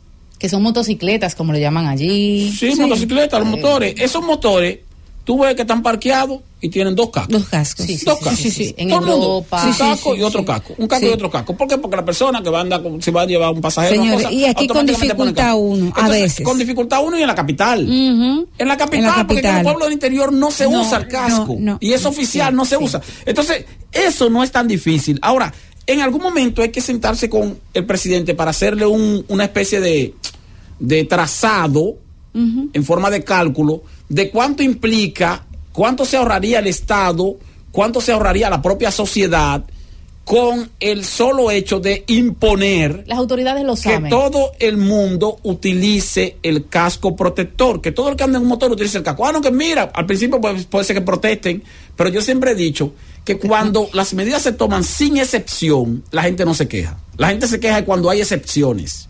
Si no hay excepciones, o sea, es para todo el mundo. Si es para todo el mundo. Y permanente. Una normativa permanente. Entonces la gente automáticamente lo acata. La gente deja de acatarlo cuando ve que este sí, la inconsistencia no. También. Porque entonces eso es lo que hace que la gente desobedezca. Nadie usa cinturón de seguridad, que también eso es otro problema. Es un problema de concientización y de costumbre. Muy pocas personas en este país. Yo quiero antes de pasar de seguridad igual que un casco protector. Antes de pasar a otro tema, sí me gustaría destacar un punto importante, sí. Que precisamente los directores de hospitales traumatológicos, Ney Arias Lora, profesor Juan Bosch, Darío Contreras, que saben todo lo que se le ve en presupuesto por intervenciones, por operaciones, por todo, con accidentados por motores. Ellos tres deberían encabezar, reunirse con el ministro de Salud Pública, el SENASA, y llevarle esa inquietud al presidente. La fuga la fuga de presupuesto, la fuga de presupuesto que hay, o la inversión, el gasto, más que inversión, el gasto del presupuesto de hospitales traumatológicos en accidentados en motores, señores, por ahí se le va gran parte del presupuesto, pero tienen que llevar la información, concienciación ciudadana, pero también concienciación a la presidencia y a la gente que tiene que ver con asignación de presupuesto y buscar los chelitos, porque al final de cuentas sale de tus impuestos, de nuestros impuestos es que salen los presupuestos. Vamos a una pausa, cuando retornemos tomamos llamadas útiles, solo llamadas útiles, Francis. El gobierno de la tarde. El gobierno de la tarde. Son las 6:42 en este gobierno de la tarde. Tomaremos estos minutos para recibir algunas llamadas de los amables oyentes de esta Z101, 809-732-0101, 809-200-0101 y 855-221-0101. Llamadas útiles solamente, las que no sean útiles las vamos a tumbar. Gobierno de la tarde, buenas, adelante, hable. Estamos en Navidad. Aló, buenas. Diga. Esteban, soy yo, Leo, de Santo Domingo. Diga. Es para hacer un aporte con relación a los motoristas y a los guagüeros y camioneros. Yo siempre he pensado que si a los motoristas, al pasar un semáforo en rojo o andar sin casco protector, les retiran el motor, aunque sea por 2 o 3 días, solamente eso, con eso bastaría para que ellos se animen a andar con casco y a no pasarse la luz en rojo. Igual que pasaría con los guagüeros y camioneros. Yo entendería que esa sería una solución para acabar con ese mal que tenemos la sociedad. A tomar en cuenta. Ahí está su aporte, gobierno de la tarde, buenas, adelante, hable. Sí, buenas tardes, Esteban. Eddie Santana de Barahona. Diga. Sí, Esteban, yo estaba confundido, pero si los cruceristas pisaron agua dominicana, independientemente si consumen o no consumen, hay que contarlo en los 10 millones, ¿qué es lo que pasa ahí? Bueno, está bien, si para usted, si usted se siente bien contándolo, siéntase bien y cuéntelo. Felicidades. Gobierno de la tarde, buena, adelante. Buenas diciendo tardes, que no se cuenten, lo que estamos diciendo es que no son turistas, son cruceristas. De San Juan de la Maguana. Para hacerle un llamado a la Procuradora General de la República y al señor Presidente de la República, respetuosamente, que recuerden que la penitenciaría de San Juan de la Maguana está en un 90%, que solo un 10% es que falta para terminarlo, que hay 856 presos en estos momentos mal pasando en San Juan de la Maguana y no resuelven el problema de esa cárcel. Por Dios, procuradora, haga algo en el interior. Así está la Victoria, Las Parras, en la misma condición. Gobierno de la tarde, buenas, adelante, hable. Buenas tardes, Esteban. Sí. Con respecto a los turistas que estaban hablando ahorita. Hay que subir un chin, Francis. Diga. Y las 5 veces me han puesto a llenar el pique de nuevo porque yo viajo con pasaporte norteamericano. Casi no se oye, Francis. ¿Está hablando bajito o falta volumen? Gobierno de la tarde, buenas, adelante, hable. Buenas tardes, señor. ¿Cómo está usted? Todo en orden, hable. Qué bueno. Mira, una ocurrencia mía, así rápidamente. Ustedes me dicen si eso es válido o no. Pero yo entiendo que con los motores en Semana Santa y Navidades así debemos hacer como hacemos con los camiones, que le prohibimos la salida no sean necesarias. Entiendo yo. Muchas gracias. Ahí está su aporte. Diga usted, llamada internacional, vamos a ver. Buenas, Esteban. Sí. Muy acertado ese comentario con relación a los turistas y los visitantes. Fíjate, ¿de dónde habla? Soy Christian de Nueva Jersey. Acá hay un trabajo necesario. Y en esos cruceros, no todos bajan del barco, incluso cuando vienen aquí a los Estados Unidos. La Dirección de Inmigración tiene que poner estos números, cuántos se quedan en el barco y cuántos bajan. Exacto.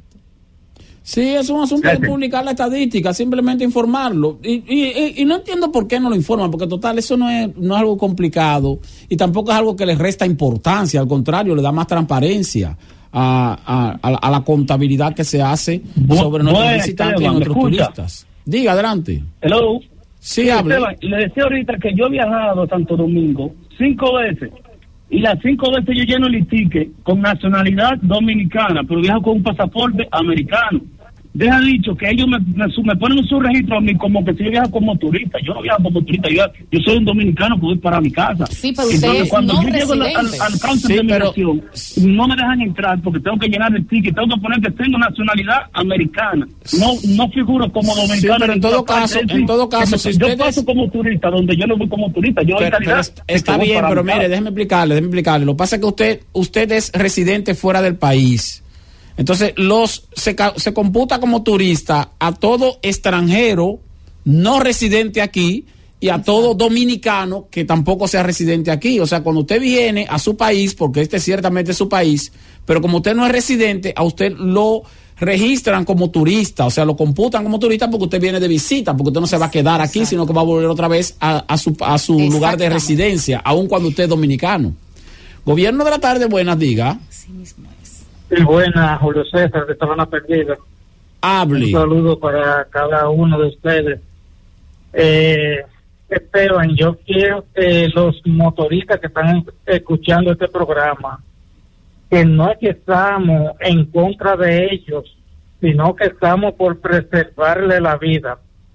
Yo cuando veo un motorista, yo conduciendo, yo trato de cuidar lo más que se pueda, porque yo fui víctima de un hermano que se me mató de un motor. Entonces, por eso es que estamos con la campaña de que debemos de apoyar que lleven todos sus cascos, tanto el que va atrás como el que va adelante.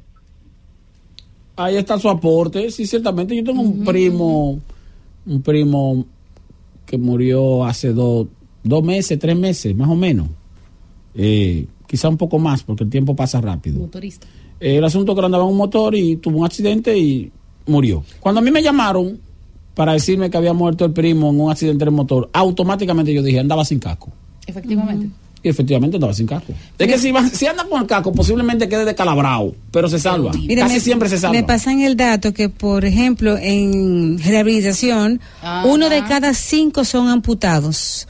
1 de cada 5 personas que van allí son amputados por accidente de tránsito. Sí, rehabilitación de esos datos este año. Muy bueno. Gobierno de la tarde, diga usted, honorable. Sí, buenas tardes, desde el agua. Yo soy motorista. Estoy haciendo un llamado, como tú dices, de que sea para todo el mundo, para solas y motores, porque a nadie le gusta usar el casco. Entonces, si algunos lo usamos solamente, hay discreción, discriminación. Otra cosa, Esteban, a mí me pusieron una multa un tiempo atrás, y cuando voy a pagar, habían 2 multas. Entonces yo digo que ¿por qué?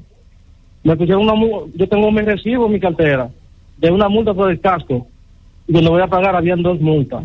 Entonces ahí me está robando el gobierno. Bueno, ahí te tendría también que analizar, porque a veces a uno le han puesto multas que uno no se acuerda. Yo recuerdo que una vez entré a verificar y aparecí con una multa. Pero eso se apela. Hay un tribunal en la DGCET que usted puede apelarlo. Sí, puede apelarlo. Y lo puede pelear y si... Lo que pasa es que es una zozobrita, porque hay que ir allá, entonces a la audiencia, la cosa. Sí, es mejor pagarlo. Pero no es mejor pagarlo, sino hacer memoria, porque, o sea, a mí eso de que se inventan multas y te ponen multas de más, eso a mí me da trabajo creerlo. No, mira, eso ha pasado. No, yo no dije que pase o no pase. Por el sistema, lo ponen automático. No digo que pase sin querer. Perdón, no digo que pase o no pase. Lo que estoy diciendo es que a mí me da trabajo creerlo eso. Me da trabajo creer que aquí la autoridad de policía de tránsito diga, vamos a meterle 10 multas a vamos a meterle 15 multas a vamos a meterle... Me da trabajo pensarlo eso. Pero si es el sistema, bueno, vamos a ver. Gobierno de la tarde, buenas, adelante. Buenas, Esteban. Sí. 2 temas. El primero, el tema del turismo. La OMT, la que regula el turismo, dice que turista es aquel que pasa más de 24 horas en territorio que no es el suyo. Esteban lo dijo. Los turistas están regidos por las visas que le dan. Si usted le da una visa de 30 días y usted sale de su país y radica en otro país durante 30 días, usted es turista. Si pasa de los 30 días, ya no es turista. Un crucerista se considera como visitante, no como turista. Aunque esté 8 horas en el barco o esté en territorio dominicano, aún comprando o sin comprar, después de las 8 horas ya él es regulado con la consideración de que está fuera de tránsito. Entonces, con los conceptos que tú has hablado con mucha profesionalidad, de los cuales te agradezco, evidentemente nos hemos ilustrado. Con el tema de los motoristas, lo único que hay que hacer es aplicar la ley. Si la ley se aplica, problema resuelto. Esas consideraciones, que el casco, que te aconsejo, que no andes por aquí, que las fracturas, que esto no vale hasta que la ley no se aplique. Gracias y que tengan feliz tarde. Gracias a usted por su llamada, una llamada útil. Gobierno de la tarde, buenas, adelante. Algo bueno, Esteban. Sí. Anoche, Frank, de aquí en el Centro de La Paz.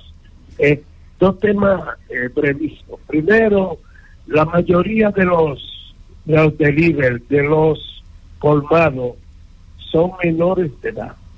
No tienen nada, ni cédula tienen, en primer lugar. En segundo lugar, aquí hay que legislar para que esos jóvenes que se matan en motores y llegan calientitos a los hospitales, le quiten los órganos para que no se pierda todo, ¿verdad? Que le quiten los órganos más importantes. Lo primero eso se rige por la persona fallecida sí debe haberlo expresado de manera clara y taxativa. Hay una ley de que al momento de de su muerte donar los órganos. Y lo otro es que no es del todo cierto que la mayoría de los delivery sean menores de edad. No. Eso es verdad. Ahora, que la mayoría ande sin documentos, eso sí puede ser verdad. Y en motores destartalados, eso sí es verdad. Diga usted, honorable. Buenas tardes, Esteban. Felicidades. Oye, Sí. Esteban, 2 puntos. Hoy es el día de tus santos a Esteban Martín. Y otro punto, Esteban, sobre los turistas. Los turistas son visitantes y los visitantes son turistas. Son 10 millones. Pasa buena noche. Ahí está su aporte. Gobierno de la tarde, buenas, Felicidades diga. en el Día de tus Santos, Buenas, Esteban, ¿cómo están? De la señorita. Todo en orden. Gracias. Durán Herrera. Oye, Esteban, el problema no es tanto el casco es importante, absolutamente, pero el problema es la velocidad en que andan, porque ellos se llevan a cualquiera y quedan destruidos de la columna, la cadera, las fracturas. Es la velocidad que hay que controlarle, y ahora le han puesto ahí un dispositivo, el mofle, para que suene. Bueno, sí, el control. Lo que estamos diciendo, lo que yo estoy diciendo, lo que estamos diciendo aquí, es un asunto de que las estadísticas te indican que todo el que muere en un motor, todo el que muere, o sea, la letalidad, la fatalidad, el índice de letalidad del accidente de motor está siempre relacionado con que el motorista andaba sin casco. Porque es verdad, por eso te mencionó lo anterior, que posiblemente se decalabre, se parte un brazo, se parte una pierna, posiblemente le amputen una pierna, pero se salvó. El asunto es que si anda sin casco, no se salva, se muere.